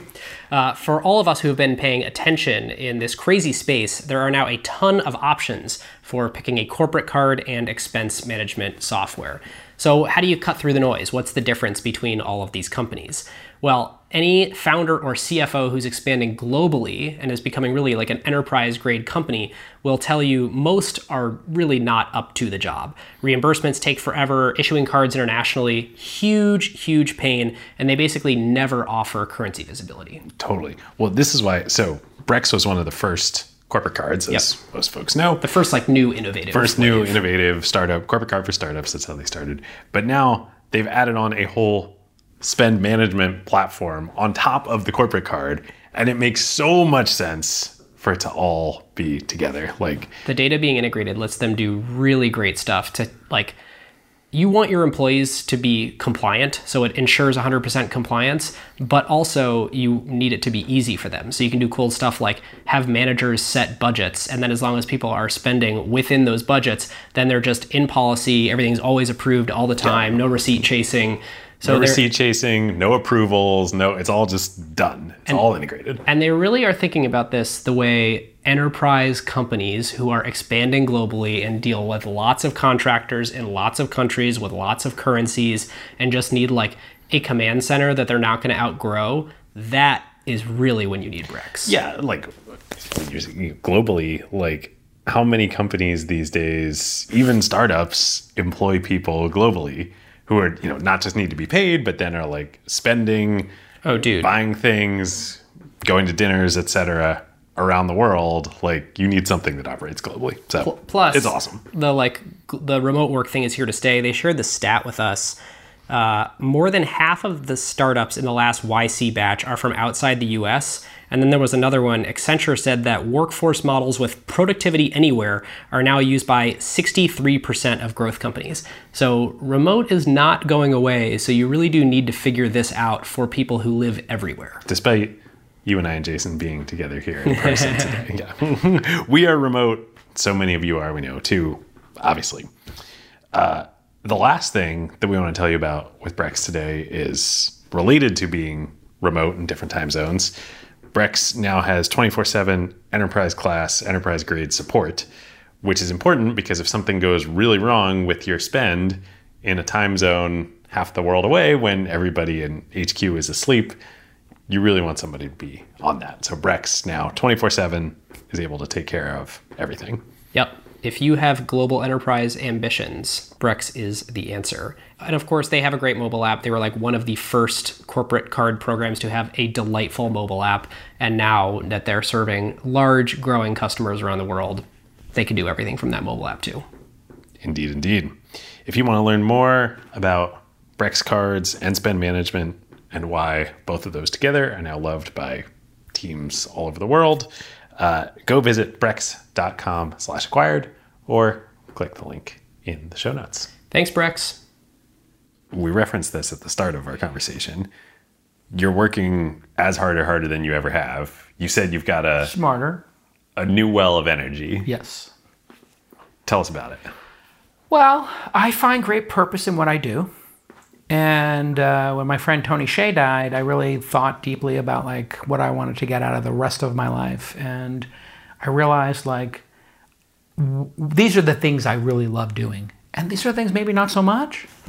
And I just realigned my life over the last 2 years. And so what are those buckets? 2 buckets? Yeah, exactly. So I can tell you the things that just to me, I'm just not going to get any pleasure about in life. working like, no offense to my incredible lawyers, but negotiating term sheets and legal and HR issues and accounting and operations and tax and, that entire stack of things. Yep. Not fun to me. Not fun at all. And I'm sure you never viewed that as fun, but at least before you were like, I'm willing to put up with it because maybe it's a thing that creates value enough for me to do it. Doing my podcast every day. Absolute joy. Entertaining an audience, thinking about the world and having these conversations. I had Toby from Shopify on today. I leave the Toby interview. It's like his third or fourth time on the pod. That's awesome. So cool. And it's just like, instead of us having dinner or lunch, we just record a pod. The end. Did you do it in person or did he? No, just hopped on Zoom. Yeah. He had to start it because he did that tweet about his compensation tool, where here's your total comps. You can use move the the slider. I was like, that's brilliant. Come on the show. You want to come on the show and talk about it? He's like, yeah, of course. And so those conversations, I just looked at them and I'm like, my energy coming out of the show is on 11. Why am I not doing this every day? And I watched Howard Stern when I was a kid, or Charlie Rose, do it day in and day out. And I was like, I could be like those guys. They, every day, get on there, and they seem to love it. And I do. And so I just committed to doing it every day. And I love it. Isn't it weird when there's something that takes a ton of work, but somehow doesn't drain you? Not at all. To me, it's like going to the gym. It's like working out or having dinner. It's just something I do every day that gives me great joy. And then I recruited Molly. I was like, I need somebody to do this with me every day. Oh, yeah. Who I respect and who's awesome and brings something to the table that I don't have. And she's so great. Having someone to play off of. Sure. I feel like that's the thing that's kept Acquired going. Yeah. Is that you and I can I don't know how you did it alone for a decade. I'd have guests on. It was largely a guest-driven show, and then I would do the news roundtable once a week, because it was once a week, then twice a week, then 3 times a week, and then I was like, well, however many I just sell out, I'll do it 5-6 days a week, whatever. I enjoy meeting with founders when they fit a certain profile, but it's very hard to meet with a large number of founders given how many are coming in, and it's hard to work with them when they're just talkers. Yeah. To me, that's a very hard part of the job because it becomes very repetitive. So how have you excised that? Well, I created a platform, Founder University, where if you want to build something, I will talk myself to 200 people.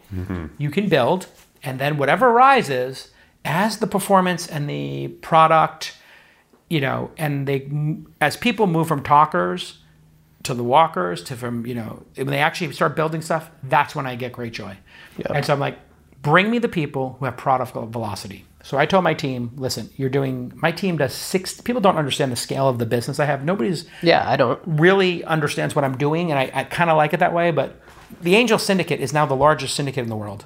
I've deployed $185 million in my career as an angel investor. I'm doing $50 million a year now. That's awesome. I'm raising the 4th fund in public, 11,000 angels in the syndicate. This is going at a really significant velocity. If you were to look at the slope, it's not quite a hockey stick, but it's hockey stick-esque in terms of the total capital I've deployed.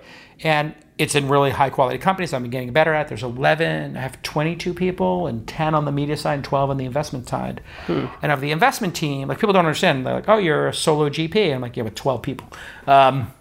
Those people are doing 60 introductory meetings per week, 60. God. And then we're doing maybe 15, 20 second meetings. So it'll be 100 meetings a week shortly, probably in the across 10 people or 12 people. But you're not doing I'm not doing them. Yeah. And what happens is you had this line. Was it on? It was on Twist. Not I think. For me. That's a lot of people work. Say that's a lot of work. But you're like, yeah, but not for me. That is the new philosophy. This is why my energy is really high. This is I have told everybody who comes to work for me, I work 60, 70 hours a week. Keep up. If you can't keep up, don't be here. I'm looking for a fixed 50, a solid 60 hours a week. If you want, you don't have to match me 67, but 60 or 70 hours a week, but keep up. And are you looking in that team? Are you looking for the next Jason Calacanis to be a part of that team, or is it someone who likes doing that part? That's well. Let me ask it more directly. Is it someone who's content with doing this, or are you looking for people that are hungry enough to be the next Jason? I'm open to all of it. Yeah. I'm open to all of it. They don't need to want to have my, absurd, unhealthy desire in my youth to be successful. And if they did, they probably wouldn't come work for me, but maybe they would. Actually, I would. So yeah, they probably would. Not for very long, though. Yeah, mine might be you like come, you'd learn, 3 years. Yeah, you'd extract. Which I'm fine with too. If people come and they work for 2, 3, 4 years and they go start their own venture fund or whatever, Mazel tov, it's great. But what I told them was, let's just find the great companies. And I looked at investment team meetings. Usually they're Monday. People do it for an hour or two, and then they go to lunch. I said I want to do it twice a week, Tuesday and Thursdays, 2 to 4 p.m. Hit me with companies. So that was another innovation I did. And I also brought Mike Savino, who was my first boss when I was in my 20s doing IT, and I brought him on as president. So this is like one of my lifelong best friends. And I said, run the company. Here's what I want to do. The podcast, meet with founders, do the LP fundraising. That's it. Teach the course. Are you enjoying the LP fundraising? I am now, yeah. I'm kind of like, remember in X? I don't know if you watch Billions. Oh yeah, every episode. Great. So like at some point, he was like, I'm going to go raise money. Yeah, it's cap raise time. It's cap raise time. And like Wags is like, so I got my Wags, Mike Savino's my Wags. Yeah. And I got my Wags who just fixes everything. And I'm like, I'm going to go raise money. And so literally was like, we're doing 506C. And they're like, and so you've talked about this now. You're now, you were in kind of this one bucket with your capital. And now you're going simultaneously in two directions of you want the public and you want the big institutions, right? We'll see. I've had select institutions make small bets. The first fund was 10, the next fund was 11, and then the last fund was 44 million. The first fund I deployed in 5 years, the second fund 2 years, the third fund 2.5. 5 years. Wow. That was my first fund. It was, me, right. Bill Gurley, Dave Goldberg, rest in peace, Tony Shea, rest in peace, David Sachs, Chamath, just a bunch of my friends put money in, and it was to see if I wanted to be a venture capitalist and do this as a career. And I was like, yeah, I just did it over 5 years. And the second one, I raised 11. It took me 6 months to a year to raise the first. The second one took 3 to 6 months. It took 6 months. The third one took me 3 months to 6 months. And in this one, I think I'll wind up raising in the first 10 days what I raised in the first, a couple of funds. Wow. Like, I literally did awesome. 2 webinars, a couple of hundred people came to each. So for people who are listening, 506C is you can raise in public, which means you just can tell people I'm raising a fund. And I was like, well, I'm doing all in. It doesn't make any money. I have This Week in Startups. And I watched a bunch of these young aspiring VCs raise publicly. Right. Yeah. You didn't raise publicly. No. You did private. I thought about it, but for a whole bunch of reasons. Well, it's kind of scary because people don't do it. But if you have no track record and you want to raise, so like this guy, Mac the VC. Yeah, you did a great episode with him. Yeah, it was great. I had him on. I had first-time founders for a season of Angel, which is like a subsection of the This Week in Startups podcast. And I became an LP in his fund, and he just told me, I just did hundreds of meetings. I did 5 meetings a day for a year, and I raised my $10 million. And he's African-American, and he's like, it's just a matter of how hard do you want to work. And I'm like, well, be careful saying that publicly because there's a group of people who do not want you saying that. He's like, no, it's just all you have to do is you go to AngelList, you set it up, and then you just start talking to other VCs. You talk to them, and you just have to be willing to take 50 meetings a week. And I'm like, dude, do not say that it's easy to raise a venture fund as a black man in Silicon Valley. Well, but that's his position. It's not that it's easy, but on that the it's internet possible. too, you find your people who believe that with you, and then they believe in you, and then they back you, and then that's the correct. And so the whole thing. But what I noted when I was taking my notes, watching him, was so many times people were like, "Oh, when's your next fund?" And I'm like, 3 years. They're like, "Oh, let me know." And I'm like, "Okay." Right. Now, I'll put that right there in the place where I keep everyone who tells me. Yeah, 3 years from now, what to do. Yeah.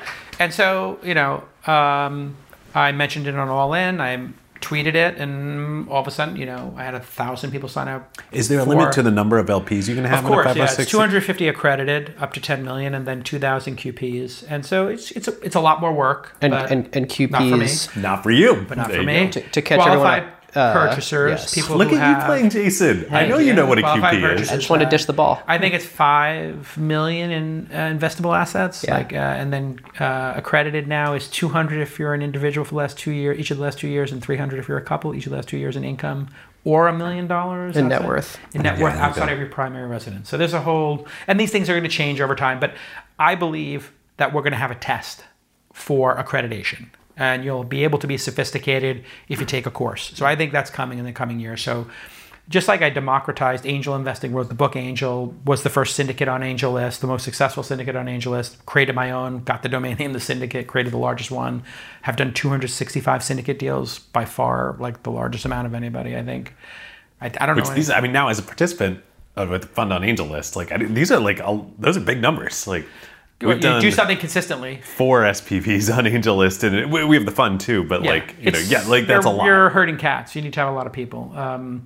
But anyway, putting all that together, I think now's the time to democratize venture capital. So that's what I'm attempting to do here. Is I want more people who are accredited and qualified purchasers who've never been in a venture fund to look at the asset class and just consider it. It's high risk, it's high reward. I'm in 20 venture funds myself, including yours. Thank you. And I'm sure. But don't pitch Jason. I'm sure I will do yours. No, I mean I'm just going to pick them based on people I know or people I know online or people on the pod, and I'll do 1 or 2 new ones a year. And well, this is kind of to the conversation earlier. Like on the internet, this is the democratizing thing. Nobody's going to just give you.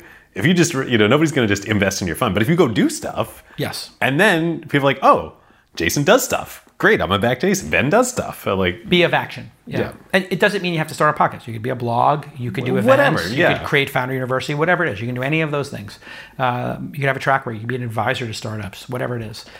Do you like the idea? I'm curious, as someone that's always raised from sort of individuals, do you like the idea of having some institution be like, can we invest $15 million? Oh yeah, of course. I mean, I've had $5 million checks, $10 million checks in the fund from fund to funds and institutions, But I would very much at some point, I don't need it, but it would be meaningful for me. Both my parents are cancer survivors, to have Memorial Sloan Kettering's endowment or an endowment. UCSF or something like that. Yeah, somebody like that. If they wanted, I would work really hard to try to get them a great return. I would find even more meaning in what I do. Yep. And I got that from Sequoia. Like, they would have this Sequoia dinner every year for the founders, and they would say, here are what the foundations, who are LPs, are doing with the money you made for them with your companies. Yep. Click. Here's what Ford Foundation's doing. Here's what this foundation's doing.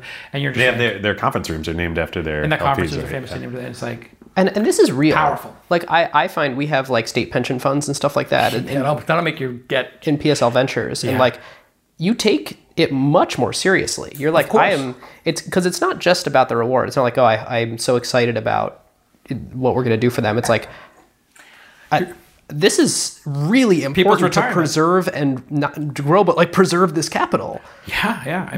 The psychology of doing that while you're taking big swings with asymmetric upside, that I find to be a fascinating dance. That was like one of the seasons of Billions was he's like, I'm going to be a family office. No, I'm going to raise my own fund, right? And so there's this natural tension for acts like, which should it be? And he decided, I like when I have other people's money because he seemed to perceive like... I think he felt that he wasn't a somebody in his ecosystem, in his community, without managing outside capital. I think it's like playing, in the bubble with nobody in the stands versus getting on the court at Madison Square Garden and there's people in the stands. Your numbers don't mean anything unless you're putting them up for... Dude, I'm doing this public, or I should say quasi-public. People still have to sign up to, come to a webinar.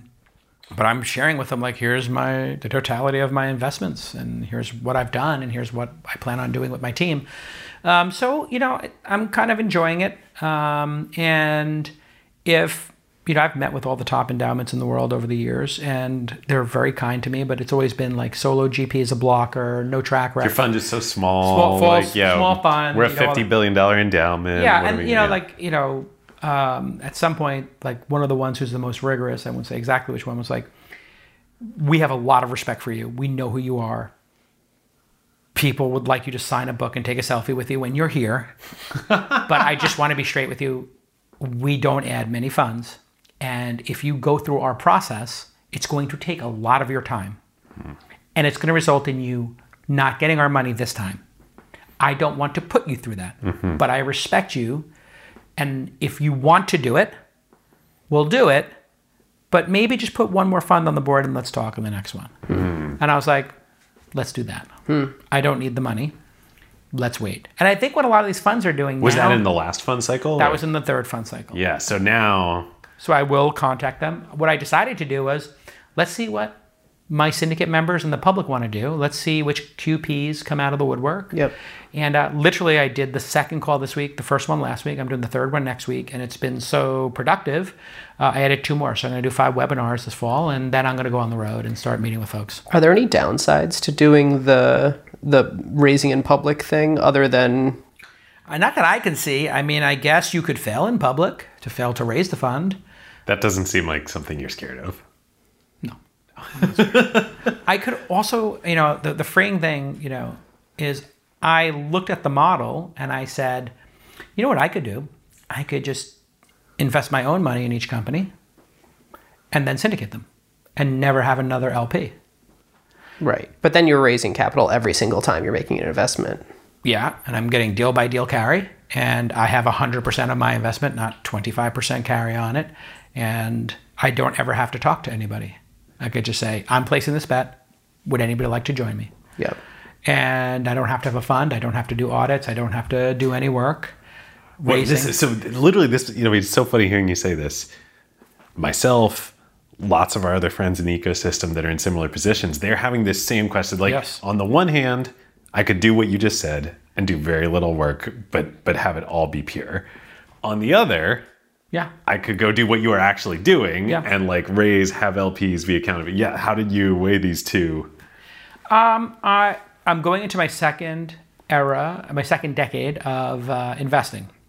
And last 2 years, a lot of like sort of post-pandemic and Tony's death thinking, like what's possible here? Because I've won so much in my life. I don't mean to be obnoxious about this. I know it probably sounds that way, but for a kid who's, going to be a cop, to be where I am, and this is why, like, when the guys break my chops on the pod, I'm like, guys, I don't aspire to be a billionaire. It's not important to me. If it was, I would do a late stage fund. I aspire to be happy and do what I love doing every day, which is the podcast. Maybe get in 40 days of skiing, hang out with my kids, take them on the mountain, and then meet with early founders and be able to say, I helped that company at the earliest stages. That to me is the rush. I found them first. I backed them first. I sat there with them and figured it out with them. We were talking about the legendary Twist episode 180 with you and Travis. Yes.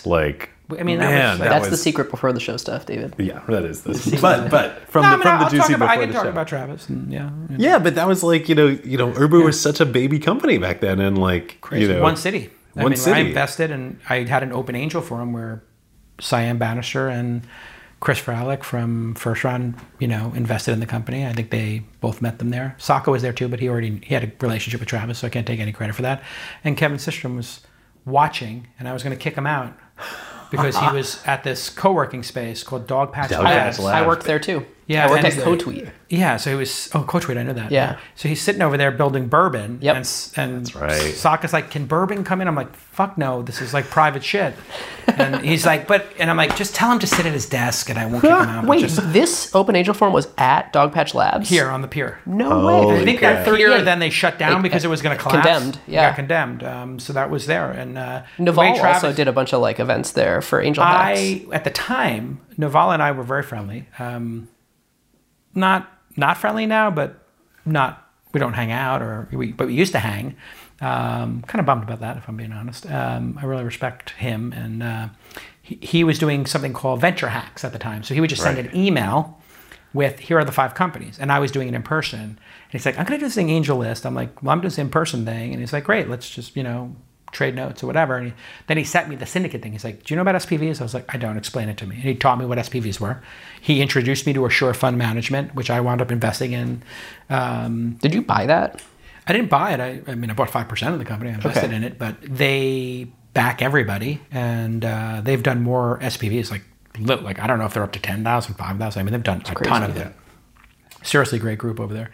And so he taught me how to do syndicates, and the first one I did was Calm at $4 or $5 That's million. Nuts. It's funny. I was looking for literally winning a championship the first time you step on the court. I was looking at your track record, getting ready for this, and I was telling David, I think the word that I used, because obviously Uber is some ridiculous multiple on a return, But then there's these other ones that are like promising but early, and then there's other ones where it's been a less than Uber multiple, but still a good Uber multiple. But you look at Calm.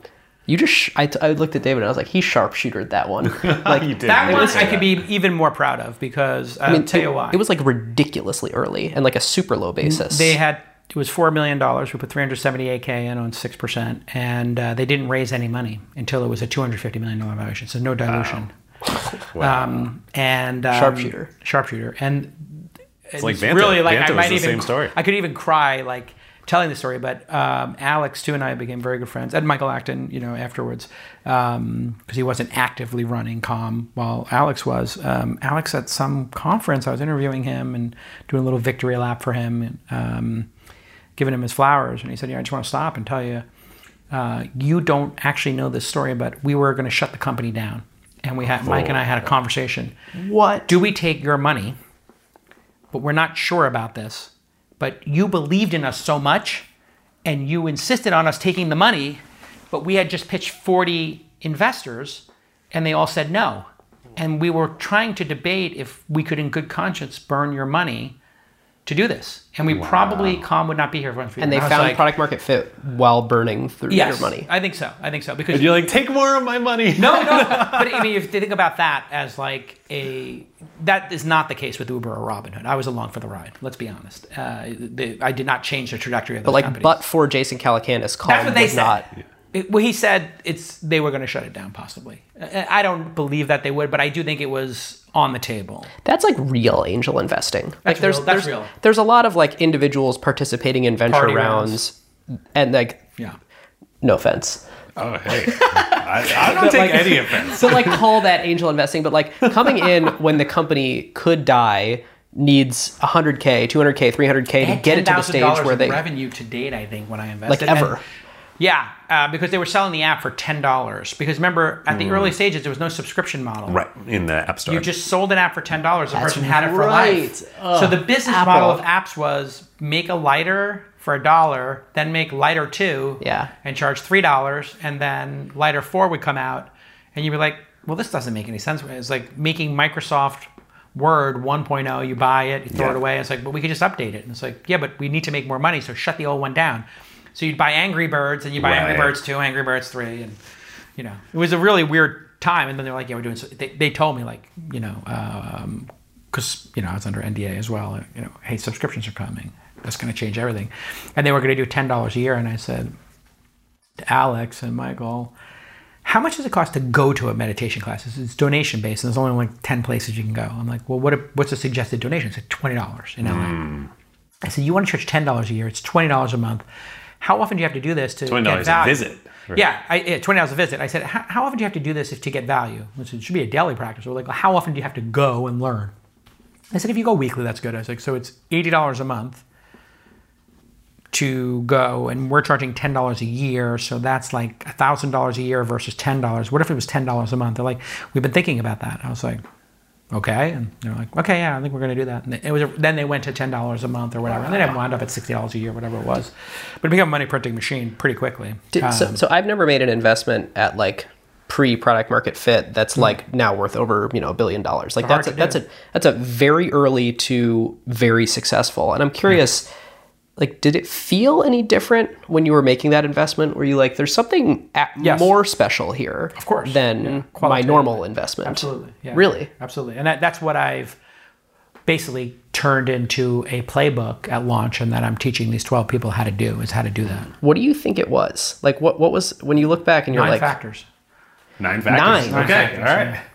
Yeah. Wow. Angel.University. Angel.University. No, I'm not even teaching Angel.University, but I'm training my team when they're meeting with those 60 companies, and every time they pitch me one, they say this has 3 of the 9, this has 4 of the 9. And then I'm creating the anti-list. These are the things that kill companies. So how many of the 15 things, we have a long list of things that kill companies, how many of the red flags does it have? Reasons to not invest? How many reasons to invest does it have? And like one of them for me, and everybody's got their different philosophy, I won't give all of them, but one of them is world-class design. And so I'm trying to teach people what world-class design is.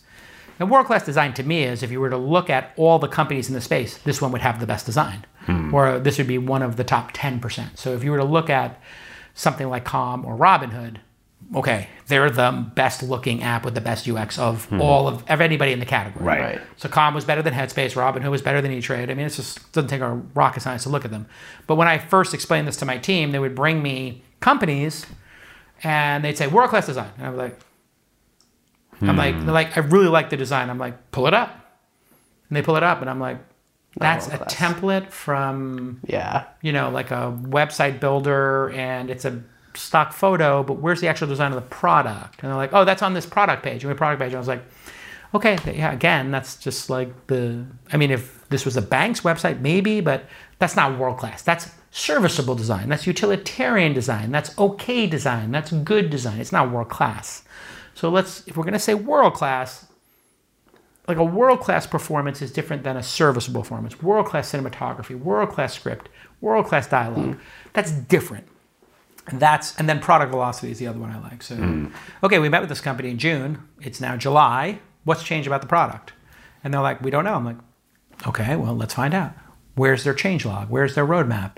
So in the earliest stages, you might have revenue traction or user traction, but you might be able to ask them for their product roadmap. And somebody like Travis would be like, yeah, here, get on the phone with this guy and we'll walk you through it. Here's what we're debating about on Sunday. We're reprioritizing And then a month later, they've check. And then you go we're with Raul with Superhuman, and I was an investor in his company before that report of Raul, the change log at Superhuman. Dude, Superhuman.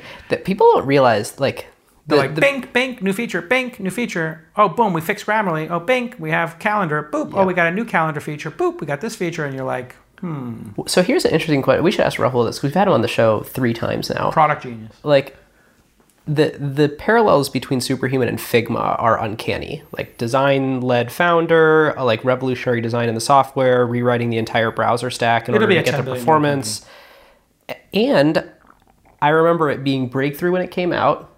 And then the only thing that I can recall being different between then and now is adding a calendar thing that I don't use and a mobile app and iPad support. And why? Outlook support. You just don't, when you hit Command K, you probably know 50% of the features. Right. Do you use Remind Me of this? I do. Okay, great. Do you use labels? Do you do snippets? I do. Okay.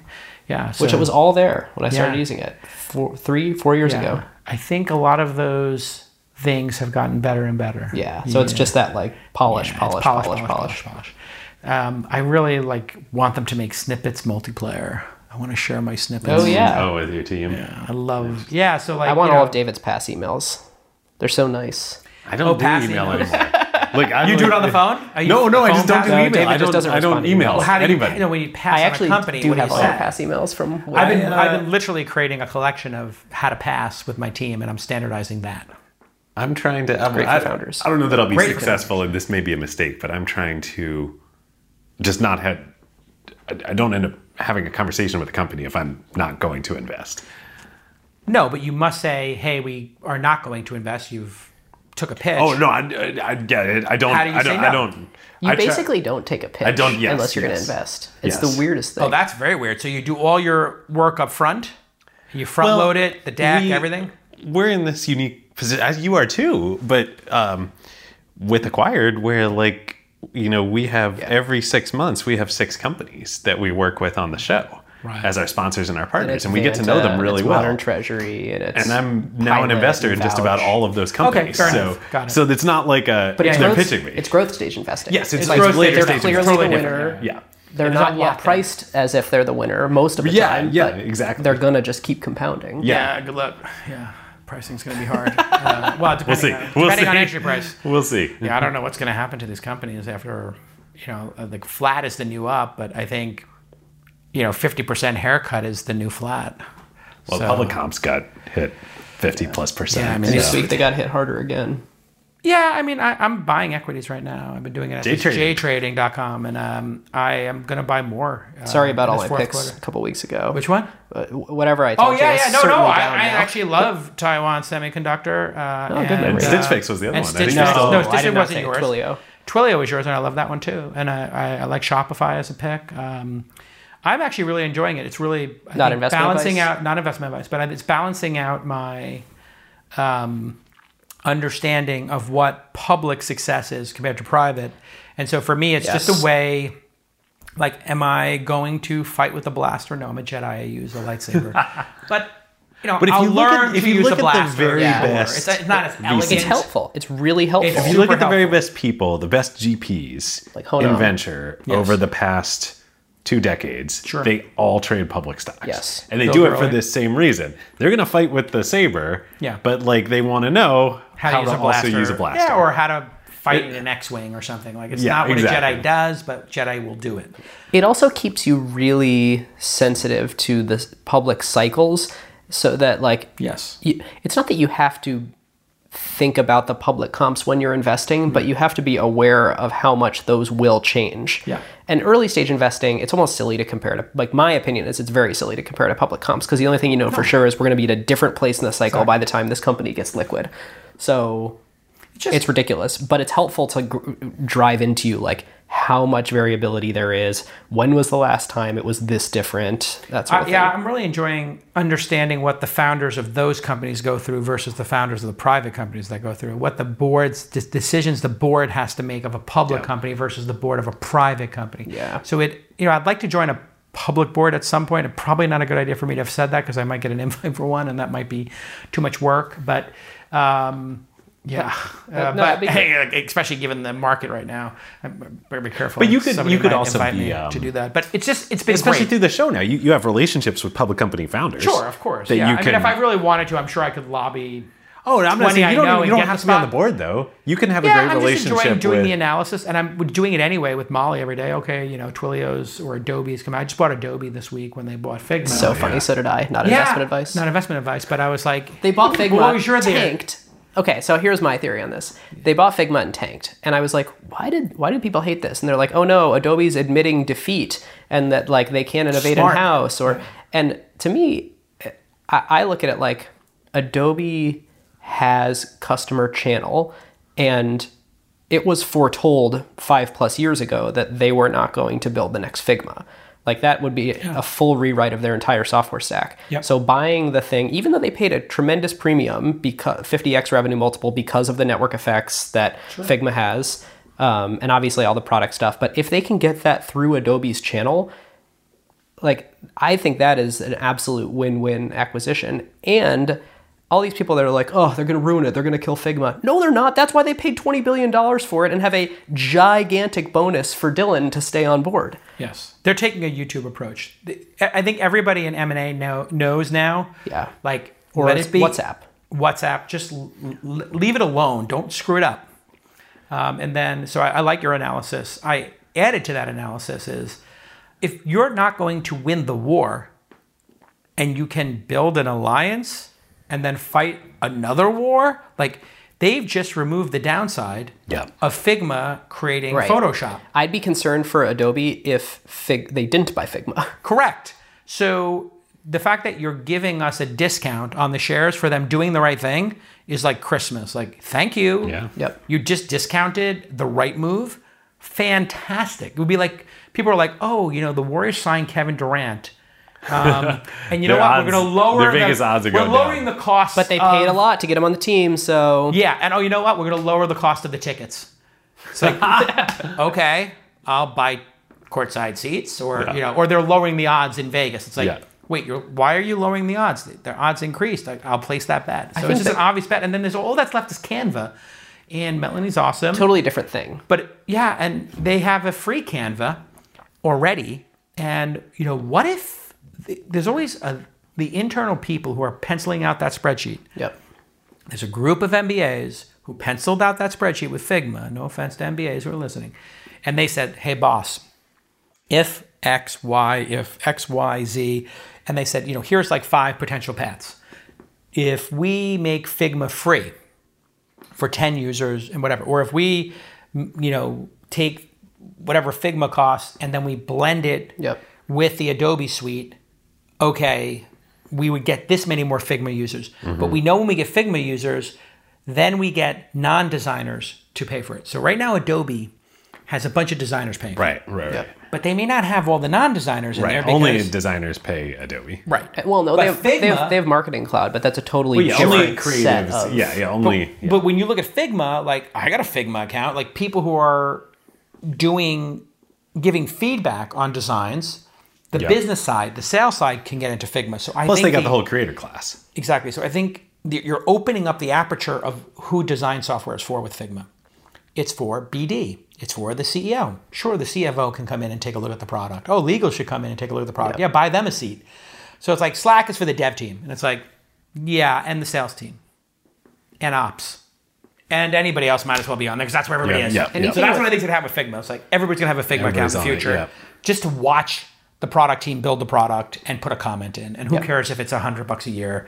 It's cost of doing business. Any company that has like that kind of strong network effects inside an organization deserves a meaningful revenue multiple because their differentiator is literally the company's moat. So like I tweeted this, but like if I have a castle and it has a moat around it that is much wider or deeper than your identical castle, shouldn't you pay more for my castle because it's more defendable?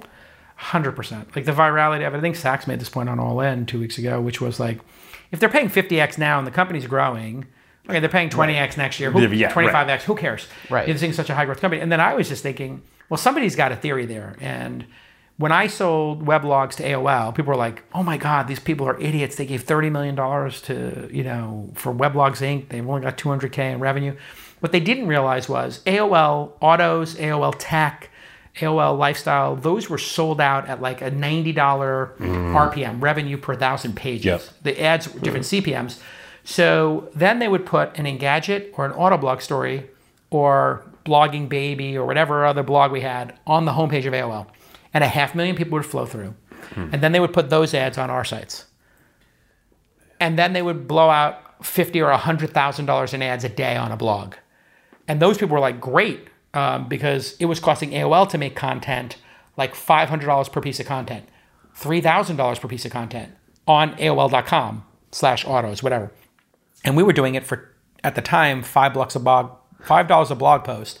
Because we said, well, people can write 4 an hour, so it's $20 an hour, and it's $6 minimum wage. It made sense. God, 15 years ago. The media game has changed so much. And then I was like, you guys were doing $200K annual revenue? We had done $200K to date. Holy over the 18 months. What is it? I mean, now, like, the world people we're in looked today. At the multiple, and they were like, JCal just robbed AOL. And I was like, okay, $30 million sale? But now, like, I look like an idiot. What do you think? Like, here's I look like an idiot 5 years later. And that's the best M&A is when you look like you robbed the bank. Yeah. And then 5 years later, it looks like you robbed the founder. YouTube, Instagram, Figma will be in this category. Like, when they bought Instagram, they're like 30 people work at this company, and they gave them $1 billion. You guys are morons. And now it's $150 billion company. Here's a thought exercise question. Obviously irrelevant because you don't monetize it. Yeah. What do you think the enterprise value of All In is? Well, it would do $10 million in. When I was at the Code conference, a lot of people have been trying to buy it or put it as part of their network, obviously, which would kill it. Yeah, my partners are right. Like, let's not make money from it. Part of the delightfulness of it is that we're not trying to monetize it. Well, but you do get huge economic value out of it, even without monetizing. Shmuck pulled me aside at some point and was like, "Hey, Shmuck, like, just we're friends. Like, your next fund will be bigger than the revenue." And I was like, when you have a friend who can be like, "Hey, dumbass," like that's a good friend. So I appreciate Shmuck saying that, and he's right, and it's playing out. And we had a rule: no talking our books on the pod. But we kind of talked about it. And we're like, the pod is great when we talk about our bets. Right. So explaining our bets, not talking our book, is the new philosophy. So like, you guys Friedberg just started doing that. Talked about his SPAC. Friedberg still has a SPAC. Yeah, he did. He just found a target for it. Yeah. Chamath talked about the healthcare company. The healthcare company, which is, we wanted to talk about that because Chamath and I both agree, like, like, we're definitely overprescribing these drugs to kids, like for ADHD and attention drugs, and adults are taking too many. I think that's not disputable. I think all the science is showing that. So, to make software that could help kids with ADHD is like noble. But I think people want to hear us explain our bets. So, explaining our bets, I think, is kind of a cool aspect of the show. Talking your book is lame, but explaining your bets is cool. So anyway, in the event, did a couple $1 million, had a small profit. But it was the #1 tech event of the year by far. Right. So, I'm kind of bummed that, Friedberg's a little bit of a blocker for it, but I might turn him around, and we'll have a vote maybe in the fall. Doing another one? Oh. Well, I'm going to do another one. The question is, am I doing it under the All-In brand, or do I have to create a new brand for it? Yep. And so I told the guys, listen, I'm going to do it again. Well, Code Conference is done, so there's a vacuum. Code Conference is done. Yeah, they need a new host. That's crazy that can be done. It's such a value. No, I talked to Bankoff about it, and he's been very public. Kara Swisher, I think, is going to do the pivot stuff and wants to do other stuff. And, I really respect what Kara has done, in terms of she does stuff and then she moves on to the next thing and tries. It's kind of my approach as well, which is Bob Dylan, said don't look back kind of thing. And he always tried to make the next album and forget about the past one. And much to the chagrin of people who loved him as a folk artist and didn't like a Rolling Stone. And when he went electric, they booed him. I was like, really? You're booing Bob Dylan because he's using an electric guitar? Are you guys dumb? Did you hear All Along the Watchtower? This is incredible. And so I think, Kara Swisher, moving on, but Jim said he's going to keep doing it. And, it's probably a small list of people who could actually host that credibly, a very small list. And so, which you're definitely on. I am? You think? How could you not be on that work? I mean, I'm not even saying that to make you feel like... No, I'm joking. Yeah, of course I'm being a little bit facetious. Okay. You're joking about being humble. But if it had, I'm kind of joking about being humble. If it had that kind of prestige, it seems like Friedberg would want to do it. It seemed more like the thing he was averse to is the Yeah, I mean, whatever the issue is, we've had our issues. We all have issues. But I think there's basically two possibilities for All In Summit. I'm going to present it to the boys and say, here's the plan. Yes or no. And we agreed we'll put it to a vote. So we put it to a vote. If 3 of us want to do it, we'll do it. And if 2 of us want to do it, then we can't. And if Friedberg already said, if you do it on your own with a different name, I'll come and support you and I'll show up to do a talk or do an interview or whatever. And I was like, great. So I'll do it with a different name if they don't want to do it. And the fans can decide if they want to come or not. Partially in. Partially in, exactly. So, it's up to the boys if they want to do it, but it was a pretty great success. You already have call-in, so. Yeah. Well, yeah, and I started doing a call-in show called After All In for the last 2 episodes where I took calls about the last episode of All In, just to support David because I don't think people remember how great that app is. And it's really made great progress, so I want to be supportive of him, and I have a small investment in it. Do you... very meaningful, but... On the one hand, this is ridiculous. On the other hand, it might be ridiculously low. It's worth $50 million, to answer your question. 50 to 100 million. I mean, as a top 40 podcast, it's worth at least $50 million. On its own, though. But I mean, economic value that the 4 of you... Oh, who knows? Over the lifetime. If Chamath or Sachs or I or Friedberg were to get but one more deal out of it, and it's an Uber, the economic value is 9 figures, possibly 10.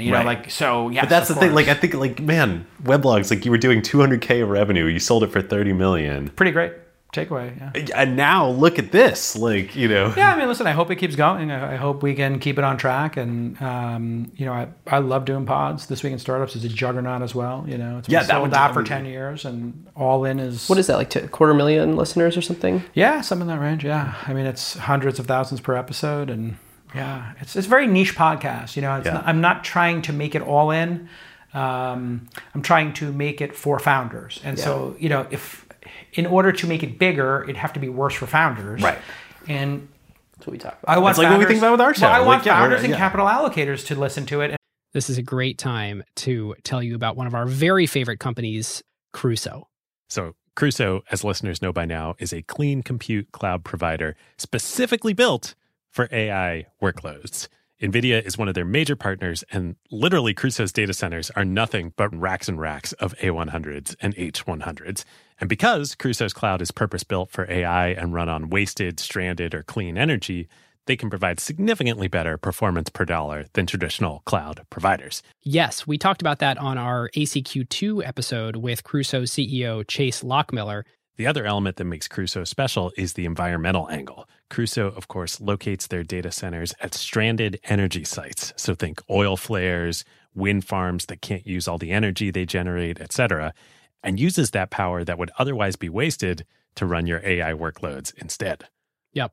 Obviously, it's a huge benefit for the environment and for customers on costs since Crusoe doesn't rely on the energy grid. Energy is the second largest cost of running AI after, of course, the price you pay NVIDIA for the chips. and these lower energy costs get passed on to customers. It's super cool that they can put their data centers out there in these remote locations where, quote unquote, energy happens, as opposed to the other hyperscalers such as AWS and Google and Azure, who need to build their data centers close to major traffic hubs where the internet happens because they are doing everything in their clouds. Yep. If you, your company, or your portfolio companies would like to use the lower cost and more performant infrastructure for your AI workloads, go to crusoecloud.com/acquired. That's CRUSOE cloud.com/acquired, or click the link in the show notes. I'm not trying to move up the rankings. I don't mind, hanging with, All In being number one in tech, and then hanging out with you guys at, slumming it at 6 to 15 with you guys in the rankings. It's like, that's where we belong. Look, I got number one on 4 to lock, 6, so. but who's counting? Whatever, that's where we belong with these things, right? It's a niche podcast by definition, right? It's not supposed to appeal to everybody, and you try. If you want to appeal to everybody, read the Bible. That's right. If you go to this is the beauty of the there's internet, a guy who reads Bible passages, and huge. It's if you can literally true crime, religion, read the Bible, or Ben Shapiro dunking on libs. The end. That's how you get it, or do it daily. But Joe Rogan's out, right? He's on Spotify. So, right. He's not in the other rankings. So or do a daily news program for 20 minutes. But that's not what I want to do. I want to talk for an hour or 3 about deep topics in founders and capital. What would be a fun Acquired episode is Howard Stern. I feel like it's underappreciated how much Howard Stern I copied my... That's the playbook. That should be the next Taylor Swift type episode that we do. Yeah, no, for sure. He wrote the playbook. I literally took notes for it. King of all media. Do you know him? I have never met him. Would love to at some point. I have a lot of respect for him. I mean, obviously he did crazy stuff when he was young, and that shock jock stuff, but he, in his later years, became a great interviewer. Great interviewer. He really refined his technique. I really appreciate that about him. And he created characters. Sound familiar? Yep. He branded them. Yep. He showcased them. The Whack Pack, all this stuff. Did he ever do an event? He used to do live events. He did the U.S. Open Source, and then he would do Howard Stern's New Year's Eve celebration. So yes, he did the equivalent of those in New York, but it was a very New York thing. So he played tennis against Baba Booey, but he got 10,000 people to show up and buy tickets to a tennis match that they pumped up, for whatever number of months. I remember this from my childhood. And then he did his books, which were phenomenal. And he did a movie. He did TV shows, so he's done a lot of stuff. And I'm just starting the process of doing a reality show right now. So I'm literally going to do. Are you really? Yeah. I mean, I had just you or the besties or no, just me. The besties don't want to do it. They don't have time for it. I mean, there was talk of maybe All In, kind of going on to one of those services. People had reached out, hey, would this work? That's a lot more work, though. We would have to show up in a location. We'd have to do it weekly. There'd be some format, some shiny floor, whatever. It's a different beast. I don't think they have the time for it, if I'm being honest. But for me, I would like to do a reality show in the Gordon Ramsay kind of vein, where I'm helping founders. I think it would be great for reach. So I had done a reality TV show with NBC. And the Weinstein Corporation. Oh, wow. And it didn't make it on air, but I have the... You should be a Shark Tank judge. They had reached out before. Mark Burnett had reached out early on when it was Dragon's Den. Before when they were going to bring it here. So when it was Dragon's Den, they had reached out early, but I wasn't very successful back then. I think now, I would have the credibility and the advice to give that I could do a Gordon Ramsay style show that would be very entertaining and educational and be completely different than, the fundraising aspect and the pitch aspect of Shark Tank. So I'm not going to do that, but I've got, I won't say which one, but a very major, reality TV folks reached out, I think, in part because All In was doing so well. Would founders and companies feel comfortable? I feel like a really amazing window and insight would be the type of conversations that you have with a founder as they're building the company. Yeah, so would founders and companies be open to that? Yeah, so the NBC show I had done the pilot for, which never made it on air, what was really good was really about me incubating companies, and they spent $400,000 or $500,000 doing the pilot. It was really good, and it would have been a big hit.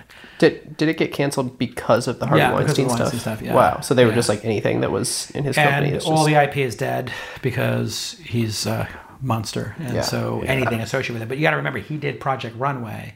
So he had done some of these giant shows. People don't know that about that. And so that's right. I forgot. That had the TWC at the beginning. Exactly. And, so, I had this NBC, I NBC bought the show In the Room, loved it, and did the pilot. And it came close. And Chamath was on that episode, actually. He did the pilot with me. Oh, my God. He was like my VC friend who came in. And it was it's hilarious. It's hilarious. But I'm excited to do it. If it works out, it works out. If it doesn't, no skin off my back. But I like the media space. And then, this is the thing. I'm choosing to do media because I get joy out of it. I'm 51 now. I'll be gone soon. Like, I want to enjoy. You will not be gone soon. Well, it's you never know. And I've had you've mentioned your friends, I have two friends who died young, and I'm just like, I talked to my wife. I was like, I don't know. Like, what if I make it another year or make it 25 years? But I want to make it count. I'm not going for max dollars. So when the guys break my chops about that, I'm like, guys, it's not my priority. Like, literally, maximizing money is like. Well, also, you're probably at a point now where it's literally not in the top 10. What is more money going to do? Unlikely. It literally changes nothing about my life. You guys understand play. my life. It is ridiculous and charmed. Like, I can do whatever I want. I have enough money to do whatever I want. My kids are fine. I can have whatever I want. I don't care about a third home. I have a ski house. I have my regular house. It's good. I'm good. My kids have their college paid for. I'm good. 100%. I literally do not care about more money. Do you feel like that's a demon that you fight? Is any allure toward? No, I had it when I was younger. I wanted to be powerful. I wanted to be important. I wanted to have money. I wanted to be seen. I wanted people to recognize my greatness. Like any person, recognize me for what I do. I got all that. It literally does not even come up my radar. To have more money is the last thing I'm thinking about. I do want to be the greatest investor of all time. Yeah. To me, that's meaningful. Or be one of the. I want to be, I know I'm Mount Rushmore for angels. Yeah. I want to be Mount Rushmore for all investors. So when you guys do your thing in 10, 20 years, and it's like, okay, here's Doug Leone and Moritz, and here's Gurley. John Doerr, here's Gurley. It would. If we are making a Mount Rushmore, you want to be on that with them. I would like to make it there, or at least be in the conversations. All right, listeners, we kicked Jason out of the room again because we have our next sponsor of the episode, our very good longtime friends over at Tiny. The Berkshire Hathaway of the internet, if you'll recall. Indeed. So they are so much so the Berkshire Hathaway of the internet that, as we told you about a few seasons ago, they literally built a business on the internet selling busts of Warren and Charlie that you can order. BerkshireNerds.store. BerkshireNerds.store. That's not what we're here to talk to you about today, though. They've got something new to share with us this season that we've been talking a little bit about, kind of from the founder angle, but we want to share with you from the VC angle. Yeah. So the core business of Tiny is acquiring wonderful internet businesses. These are businesses doing $5 million or more in revenue at 30 to 40% operating margins. Well, and the DNA really comes from Andrew and his partners originally running MetaLab, and of course it was a very successful design agency that started spitting off cash. What do you do with the extra cash? Well, they know how to run a great internet business with MetaLab, and so they started buying more and more and more businesses. And so now with this awesome portfolio... Companies like Dribble, Pixel Union, Creative Market, 80/20, Girl Boss, these are all Tiny companies. And... So what are they doing differently now? It's funny. It's different in a sense, but it really is the same Tiny playbook that they've always been running to buy wonderful internet businesses. But something changed in the last 5 years. We were in this crazy go-go era where lots of businesses, even ones that really aren't the shape of what venture capital should be funding, well, most venture capitalists were funding those businesses too. And so you end up in this situation where you've got a lot of companies that have raised a lot of money that probably aren't tripling, quadrupling year over year the way you would sort of expect a venture business to be doing to raise their next round of capital, especially in this environment. And so if the business is growing, 20, 30, 40%, and it can get profitable or it is profitable, well, that doesn't really make sense in the context of a venture portfolio. Right. But the founders probably want to keep running that business. They probably want to keep serving those customers, doing their life's work. Exactly. And you end up with a lot of these companies in a portfolio that are capable of being Tiny businesses, but are not going to provide a big exit that's going to move the needle for the venture portfolio. Well, Tiny realized they can provide the perfect solution to this problem for the VCs on the boards of these companies, for the founders running these companies, and most importantly for Tiny to then come in, partner with these founders, and own these companies in perpetuity without looking for an exit. So really what Tiny can kind of do is come in, buy the company from the VCs, or a lot of the company from the VCs. The VCs get their money back. Some or all of the money back. And most importantly, get their time back, get off the board, so they have capacity to do new deals. So it's great for founders to keep doing their life's work. They can figure out a structure with Tiny where Tiny's very good at figuring out structures that make sense. Yes, they're to align incentives interests masters. Here. Yes, it's really super cool. Like I've talked with a bunch of folks of varying different financial groups and institutions over the years who have had some version of this idea and it's never gotten off the ground. And I'm so glad that Tiny is now doing it, and they are the perfect ones to do it. And this is the perfect time to do it. So very excited for this to exist. Yes. Well, if you are running a business like that, or you are invested in a business like that, or your friend is invested in a business like that, you really should shoot a note to hi@tiny.com and just tell them that Ben and David sent you. Don't tell them Jason sent you. He's not here right now. You can say Jason sent them too. All right. Our thanks to Tiny. When you guys are having the conversation in 20 years and I'm gone or I'm retired, and you're saying Mount Rushmore... It's hard to imagine you retiring. Yeah, I think it's possible. I met Don Valentine when they were like, he was not active investing, but when I pitched Mahalo, he was in the room. He came up. I talked to him. He was still hanging out there all the time. It was awesome. Yeah. Like why retire? He was just awesome. But if you had that conversation right now about Mount Rushmore, like you gotta. Okay, so who's on your Mount Rushmore? Well, I mean, you gotta have Don Valentine. Yeah. Right. That's just not possible. But how are you scoping it? Because you probably need Paul Graham too. Well, yeah, I mean, you got Paul Graham is in the running for sure, but that's like a number of startups, but there's a lot of big ones in there. Yeah, big impact. So Paul Graham's definitely in the running, but okay, so do you go with John Doerr's in there along with, so if you're doing firms, it's a lot easier because you get Khosla, Doerr, and Tom Perkins. You get the three of them at once. Yeah, you do Sequoia, which people forget. Vinod Khosla spent a decade at Kleiner Perkins with John Doerr. And you had So I mean, you look at that firm. It's like that's like the OKC with like James Harden, whatever. Right. But then you have Doug, Leone, Mike Moritz, and Jim Valentine. Getz. Ruloff. Well, Ruloff's next generation. Yeah, but you had all of them there active all at the same time. For those 30 years, and it's like, well, that's Mount Rushmore, right? So if it's a Mount Rushmore of Mount Rushmores, is kind of how you might look at it. You definitely have to have we the just Sequoia did benchmark. And Kleiner. You got to have Bill Gurley. The Fab Four era of the Fab Four era of Benchmark was truly something special. Yeah, the so I mean, fund. it's kind of like it kind of builds itself. The Mount Rushmore right now, right? It's going to be Sequoia, Kleiner, Benchmark, and then we're going to have a big debate on the fourth, aren't we? Yeah. Like, is it... Well, it just depends how wide we're willing to scope it. Is it like traditional Series A type venture firms? Or is it AngelList, Naval? Right. That's had a huge impact. Do you put YC in there? Do you put... YC or Techstars? Both have a huge impact. Do you put, who else could be in there? That's just... You could argue for Founders Fund. You can say YC and Techstars. Not yet, but Founders Fund completely different is on the way. YC is like... Yeah, for sure. I mean, 3 orders of magnitude more significant. They've done the same number of companies, I think, but just in terms of returns, yes. Yeah. But Techstars, I think, was a little before Y Combinator. But anyway, you definitely have Y Combinators, in the running for that fourth spot, I guess. And then who else would you put in there? Masa?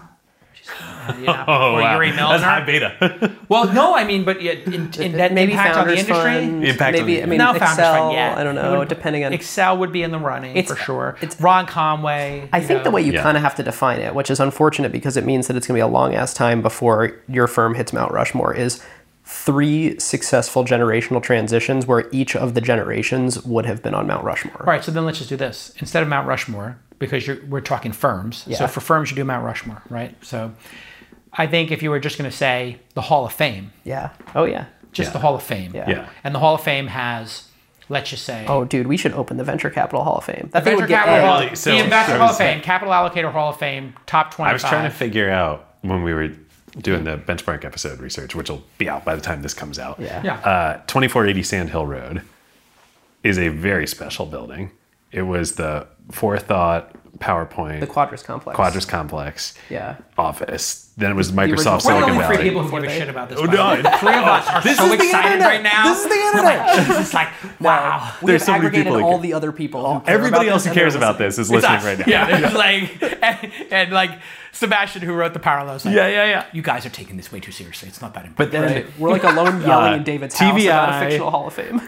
TVI, Meryl Pickard, TVI. That's a good. Yeah, wow, August good point. Capital, 1 on 20 at Benchmark Microsoft. Capital, Shasta Capital, all in this same building. And I think there's some space for rent in there. I don't want to go live down there, but like I think we got to take out a lease just to put the museum, Venture the Hall of Capital, Fame. Venture Capital Hall of Fame is something we should could go right collaborate there. on. We should just do That it. would be pretty fun. Fuck it. We'll just do it like Yeah.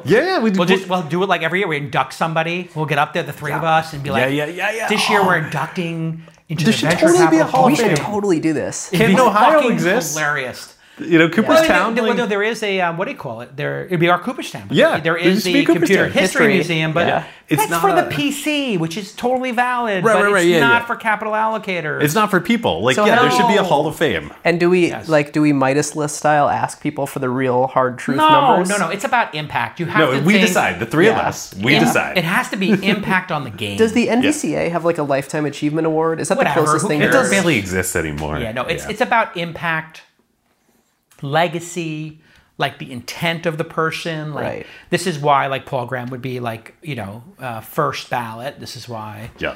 Okay, who Doug are the Leone first ballot It's entrants? so obvious. We've already talked about it. We already talked about those. okay. Are all first ballot. And do we have anybody who we haven't talked about or who's non-obvious but would be a first ballot? You Peter can't. Thiel. This is what I'd say. If you're under 20 years, you're not let's wait till you're 25 years in. Yeah, just if like you're the Sports Hall of Fames, you got to have a... Yeah, you got to be. You're not playing in the league anymore. So Yeah. Paul Graham's still playing in the league. Does right? Jeff Bezos count? Like, Well, I mean, how many investments has he made? That Google investment is crazy. so there's that, but there's also like I think Amazon is the best venture firm of all time. And just in terms of like Explain. it's internal. Like, they're not yeah, separate no, companies, no. but like So yes, capital allocating, lowercase c, lowercase a. They've been great at placing bets. Yeah. But you're right. But we Jeff have Bezos to- is probably the most successful angel of all time. Yeah, I mean, if you just did it on And dollar, LP. Yeah, and you gotta LP. do it on, when you're looking at it, I think you gotta look at impact. Like Yeah. impact I on the like game, that. legacy. Yeah, Like yeah, so is yeah. Carmelo Anthony Hall of Fame. Of course he is, but he didn't win a ring. But Yeah.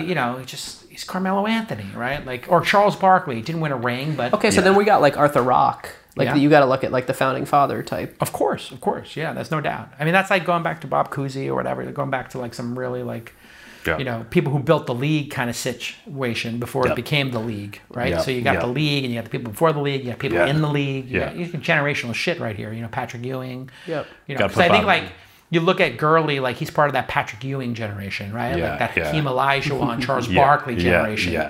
You start talking about Founders Fund or YC or AngelList, like, okay, now you're talking about more modern era. Yep. Still going, modern era, after 2000. But if you started before 2000, it's a different group.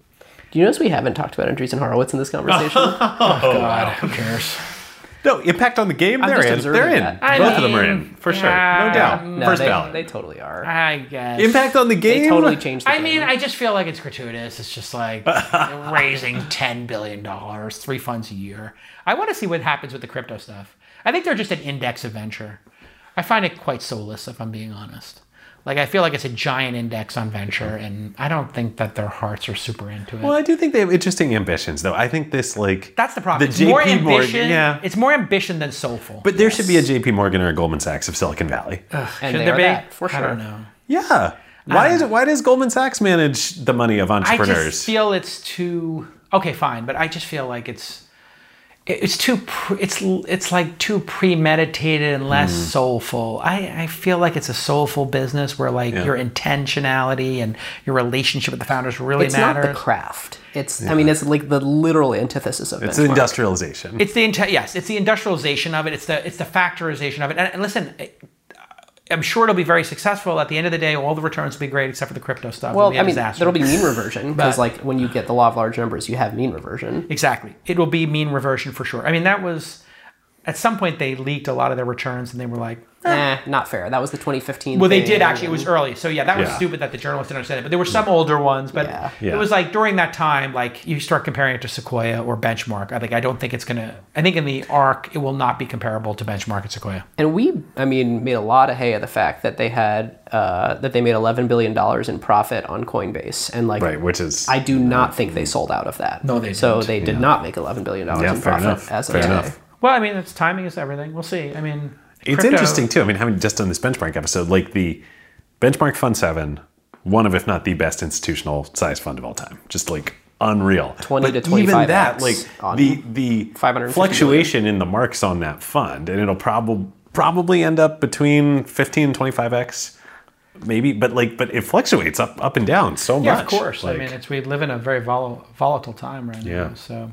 Yeah, I like the Hall of Fame idea. It's kind of interesting. I think that actually would be a fun thing. We should get some space on Sand Hill and put up. No, we could just do it as like a dinner. We just literally have. We don't need every a year. space. We could just start in a restaurant, but you could get like a little hall. Yeah. And say we're going to induct into the Venture Capital Hall of Fame the following people, and here they are. And we just have 3 pictures. Boom, boom, boom, and you just drop it, and it's like, here's our 3 people, and then people come up and say something about the person. And I think like we could do like the 3 who we would hope would be there, and then we'll have do it like the sports where you have the person who's being inducted chooses who inducts them. Sure. That's fun. Ruloff does Doug, or whoever does Moritz. Yeah. But Parker does Moritz. Mike chooses who, Yeah, no, he can have Larry and Sergey come up. He has Jason Calacanis come up and be like... Larry and Sergey come up, obviously. Totally. John Doerr would ask Bezos. It's killer. It's a killer idea. We just do Bezos, Doug, and Mike. And then... Who inducts Bill? You do one in memoriam. Yes, you would do one in memoriam. Yes, exactly. So you do, whatever, Valentine. Because it would be anticlimactic if the only person... Because we will induct Don first, and if the only person that we inducted that year wasn't a living person who could attend. You do a combo. You do a combo. Maybe it's 4 people a year. You have to think, how do you want to get to 25, so maybe it's... You want to get to 25 to 50 over 10, 20 years. So maybe it's 3 a year. In order for this to feel good, I think you're right that it has to be about impact, not about returns. No, returns is so... That would be like saying it's like albums sold for the Rock and Roll Hall of Fame. Right. There are people... That'd be a very Andreessen Horowitz way to do it, is what you're saying. Andreessen's like, what's the total assets under management? And it's like, okay, dude, we get it. Yeah, Nickelback sold a lot of albums. Yeah, they're the Nickelback of venture. No, I didn't mean that. You said it. I wasn't talking about Andreessen. If you're listening, Nickelback. Oh, God. Like the Milli Vanilli sold tons of albums. Right. I'm not saying that they're the Milli Vanilli. No, but there's Oh, boy. There's, if you were to look at Ron Conway, did Ron Conway, who had a bigger impact, Ron Conway or Andreessen? I think it's a conversation. And because Ron Conway, when I came into the industry, there was at one point, I was at the Crunchies, and Ron Conway, at one point, somebody said, hey, can everybody stand up who's had Ron Conway invest in their company?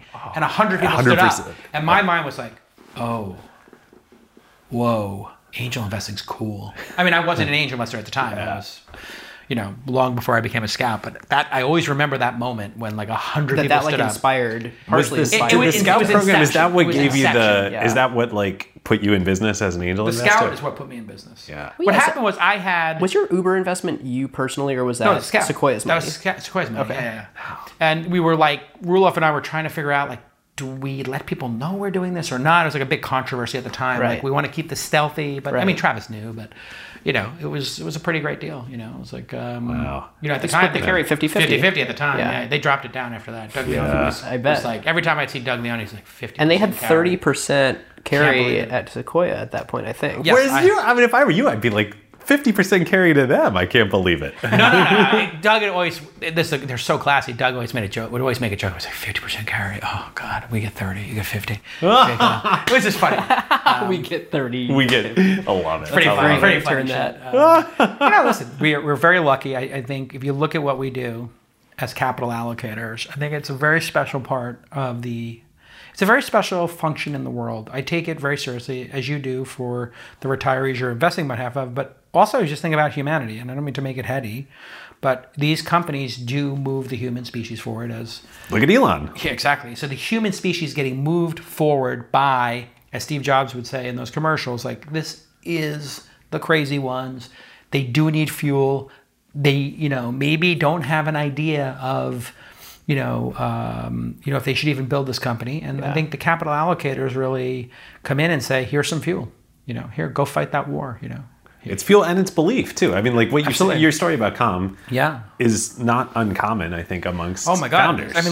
I mean, the stories about Don Valentine and Atari and other places where he was at Cisco. It's like, listen, we got to get this thing back on the rails. This thing's going to zero. Yeah. There's a lot of existential moments where things go to zero and like. So can I ask you, as we start to like drift toward the end of the episode here? Yeah. That's your line. That's your favorite line. Drift. That's the Ben signature line. As we coalesce here toward the end of the drift towards the end of the episode. Is this a good format together? Like, is this different enough from our normal show? Should we do this? I think what should we change? Yeah, do you like this? I think a casual glass of wine and just, if you have friends of the pod and you want to go deep and talk about them in a more casual way, sure. Yeah. I mean, I think it's a great way to just have somebody on again. So if you profile somebody, like, I forgot that you had done like the first episode with me, and that was more about my career and more details, and so I'm starting to tell stories over again. It's like, well, let's talk about some other stuff, right? So I think it's right. a different context. Our audience was 1/10 the size. I like this at that format. point. Well, part of what we, like Lex has done so great with his show. Yeah, but those type of conversations. But I feel like that's more. What's the right word?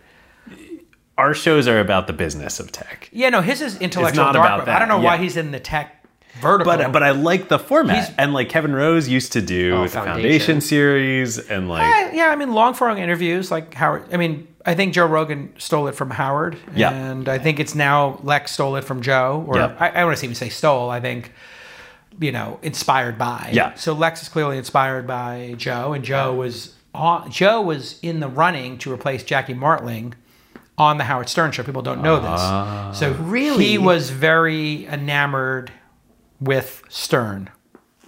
And he wanted to be Stern, I think, and he eventually has supplanted Stern in a way. He did become Stern. Yeah, he did become Stern, and so good on him, yeah. Right down to the Sirius, Spotify, like right down to it. He became Stern. doing a platform deal. Yeah, doing a platform Which bet. is what Stern did. Stern had multiple platform deals. He did syndication first, then he did the Sirius XM one because it was a new platform, and he built the he used his number one show to build their platform, right? Which is, I think, what but actually to bring it all the way full circle back to Charlie Rose, like that he was like a business. I mean, he did more than business, but like he would have did culture, business, anybody in New York, because everybody in New York was pretty fucking interesting. So, he could have somebody from Wall Street, a publisher, an author, somebody who does films. He would have like Spike Lee on it. He'd have Woody Allen on. He would have any actress on who was doing something interesting. Any novelist, Margaret Atwood, anybody, which is coming through New York on a press tour. You would do your press tour, and then you would just go chill with Charlie, and you would get to do something long form. It was like a little like sort of more jazzy, a little bit more like acoustic. So I like this format for you guys. Do you listen to Smartless at all? Do you know about that show? I have listened to one or two episodes. It's Bateman, Will Arnett, and then somebody else. Yeah, the guy from Will and Grace, Sean. I don't know who that person is, but they bring on a surprise guest each time. And the other people don't know. Yes. So they're not prepared. Yes. And it's like Katy Perry, it's like Chris Pratt. Yeah, it's become a big deal. I kind of want to do that of tech. But like wait, you and I don't know who one of us is bringing somebody. You guys are not good. You can't you got to know the person's background much better. But the celebrities carry a certain charisma with them that our industry doesn't have. Yeah. But maybe it doesn't have to be a surprise as much as like. True. Well, the other thing is that even though they have guests, the show is actually about them. The guest is a prop. In a way, yeah, I guess. I've only listened to one or two. I see it in the rankings. Like, it does incredibly well. Like, it's a top 10 or top 25 podcast. Is it part of a network? Is it part of Spotify or something? I don't think so, because I see it on iTunes very high. I don't think so. It's really weird that Spotify doesn't allow Joe Rogan and Call Her Daddy on iTunes because the advertising would be huge. Right. So why not bake the ads in and put them over There's there? some MBA that's run the numbers that says it's more valuable if it's driving new subscribers to Spotify. I guess that's it. Yeah. Oh, I guess you know what? They want to be able to have those new subscribers so when they go renegotiate with the music. I saw they're doing audiobooks too now. That's the next piece. Yeah, that is the next piece. Yeah, they're doing audiobooks, one-off purchases. Smart. I mean, audio is great. All right, it's getting really hot in here. It's getting so hot. We got it. For those of you who don't know, we're in like a sauna.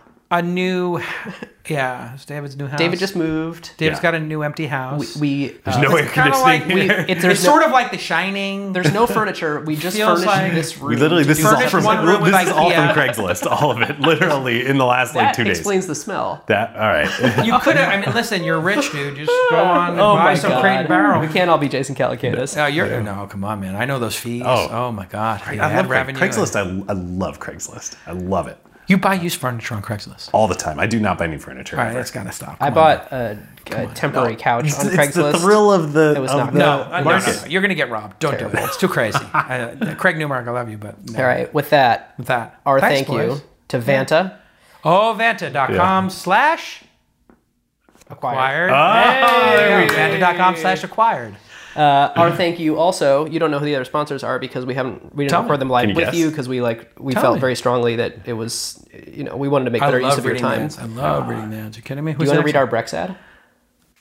They don't sponsor my pod, so no. Brex, maybe they have. I don't know. There's also a lot of ad-libbing in it. You're talking about Brex card. Brex, yeah. I know a lot of people who use Brex. I think we use Brex. It is one of my companies. If you're enterprise, if you're global, by far the best corporate spend management. It's much more than a card now. For expenses and everything like that, right? And then they've kind of expanded behind that. So you can give cards to each of your employees and then if they screw up, you can turn it off or something. Right? Yes, exactly. If they jump pre-approve some budgets. Yeah, you don't want people jumping the fence and going crazy. All the listeners know because they heard it like an hour ago. They're very familiar with because it's in here, yeah. So anyway, thanks. Shout out Brex. So that's Brex. Shout out Brex. And then use the promo code twist. We share this last sponsor. These are great folks. These are like dear friends and geniuses and raconteurs. Masterworks? No. Good guess. Think smaller but bigger. Literally small.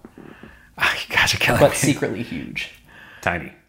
Oh, Tiny, of course. Yes, they're buying companies. Yeah. They're buying companies. They're doing a good job. Yes, they're creating like the Berkshire of the internet. The internet. And can you imagine a better time to get the monkey off your back of venture capital? And sell your company. Secure the bag. Listen to the VC telling you. That's my favorite J-Cal line. Secure the bag. Let's go, man. Trust me, if you haven't secured the bag yet, it's a wonderful experience, man. There's nothing like getting home with the bag. You get that tiny bag. You get that AOL weblogs exit. Oh, man. Let me tell you something. I'll tell you the story. What did you do when you secured the bag? I'll tell you what happened. It's a funny story. I'm in my office, and I got Bank of America, and I got like low thousands of dollars in my Bank of America account. I got an American Express card with -10 on it and a Visa with -5 or 10 on it. And I'm sitting there and they're like, oh, wires are good. The BD people are AOL. And so I'm like hitting refresh on the thing. This is 2006, 5, 6, yeah. I'm hitting refresh. And then bing, bing, bing, bing, bing. All the numbers come in for the whole, amount. And you own most of Weblogs 8, right? Brian and I were equal partners. Okay. Then we had Peter Rojas had some ownership, and then Mark Cuban was our big investor. And by big investor, he put $300K in for 5%. So that was a great outcome for him. Wow. Yeah. Or more. Maybe he went 10%. I think he went 10%. Anyway, long story short, my wife comes in. She said, "You okay?" And I said, "What?" She said, "Are you crying?" And I reached up and I had a tear in my eye. You're like, this is a new experience. I've never had this before. And she said, "Why are you crying?" And I said, my family will never have to worry about money again. Because I spent my whole life worrying about money. Yeah. My dad had lost the business and everything. It was a very cathartic thing for me. And I think people, who are already rich, or maybe who come from means, just they don't understand the concept of living with the fear of being broke and in debt all the time. And then when you have the bag, you secure that tiny bag.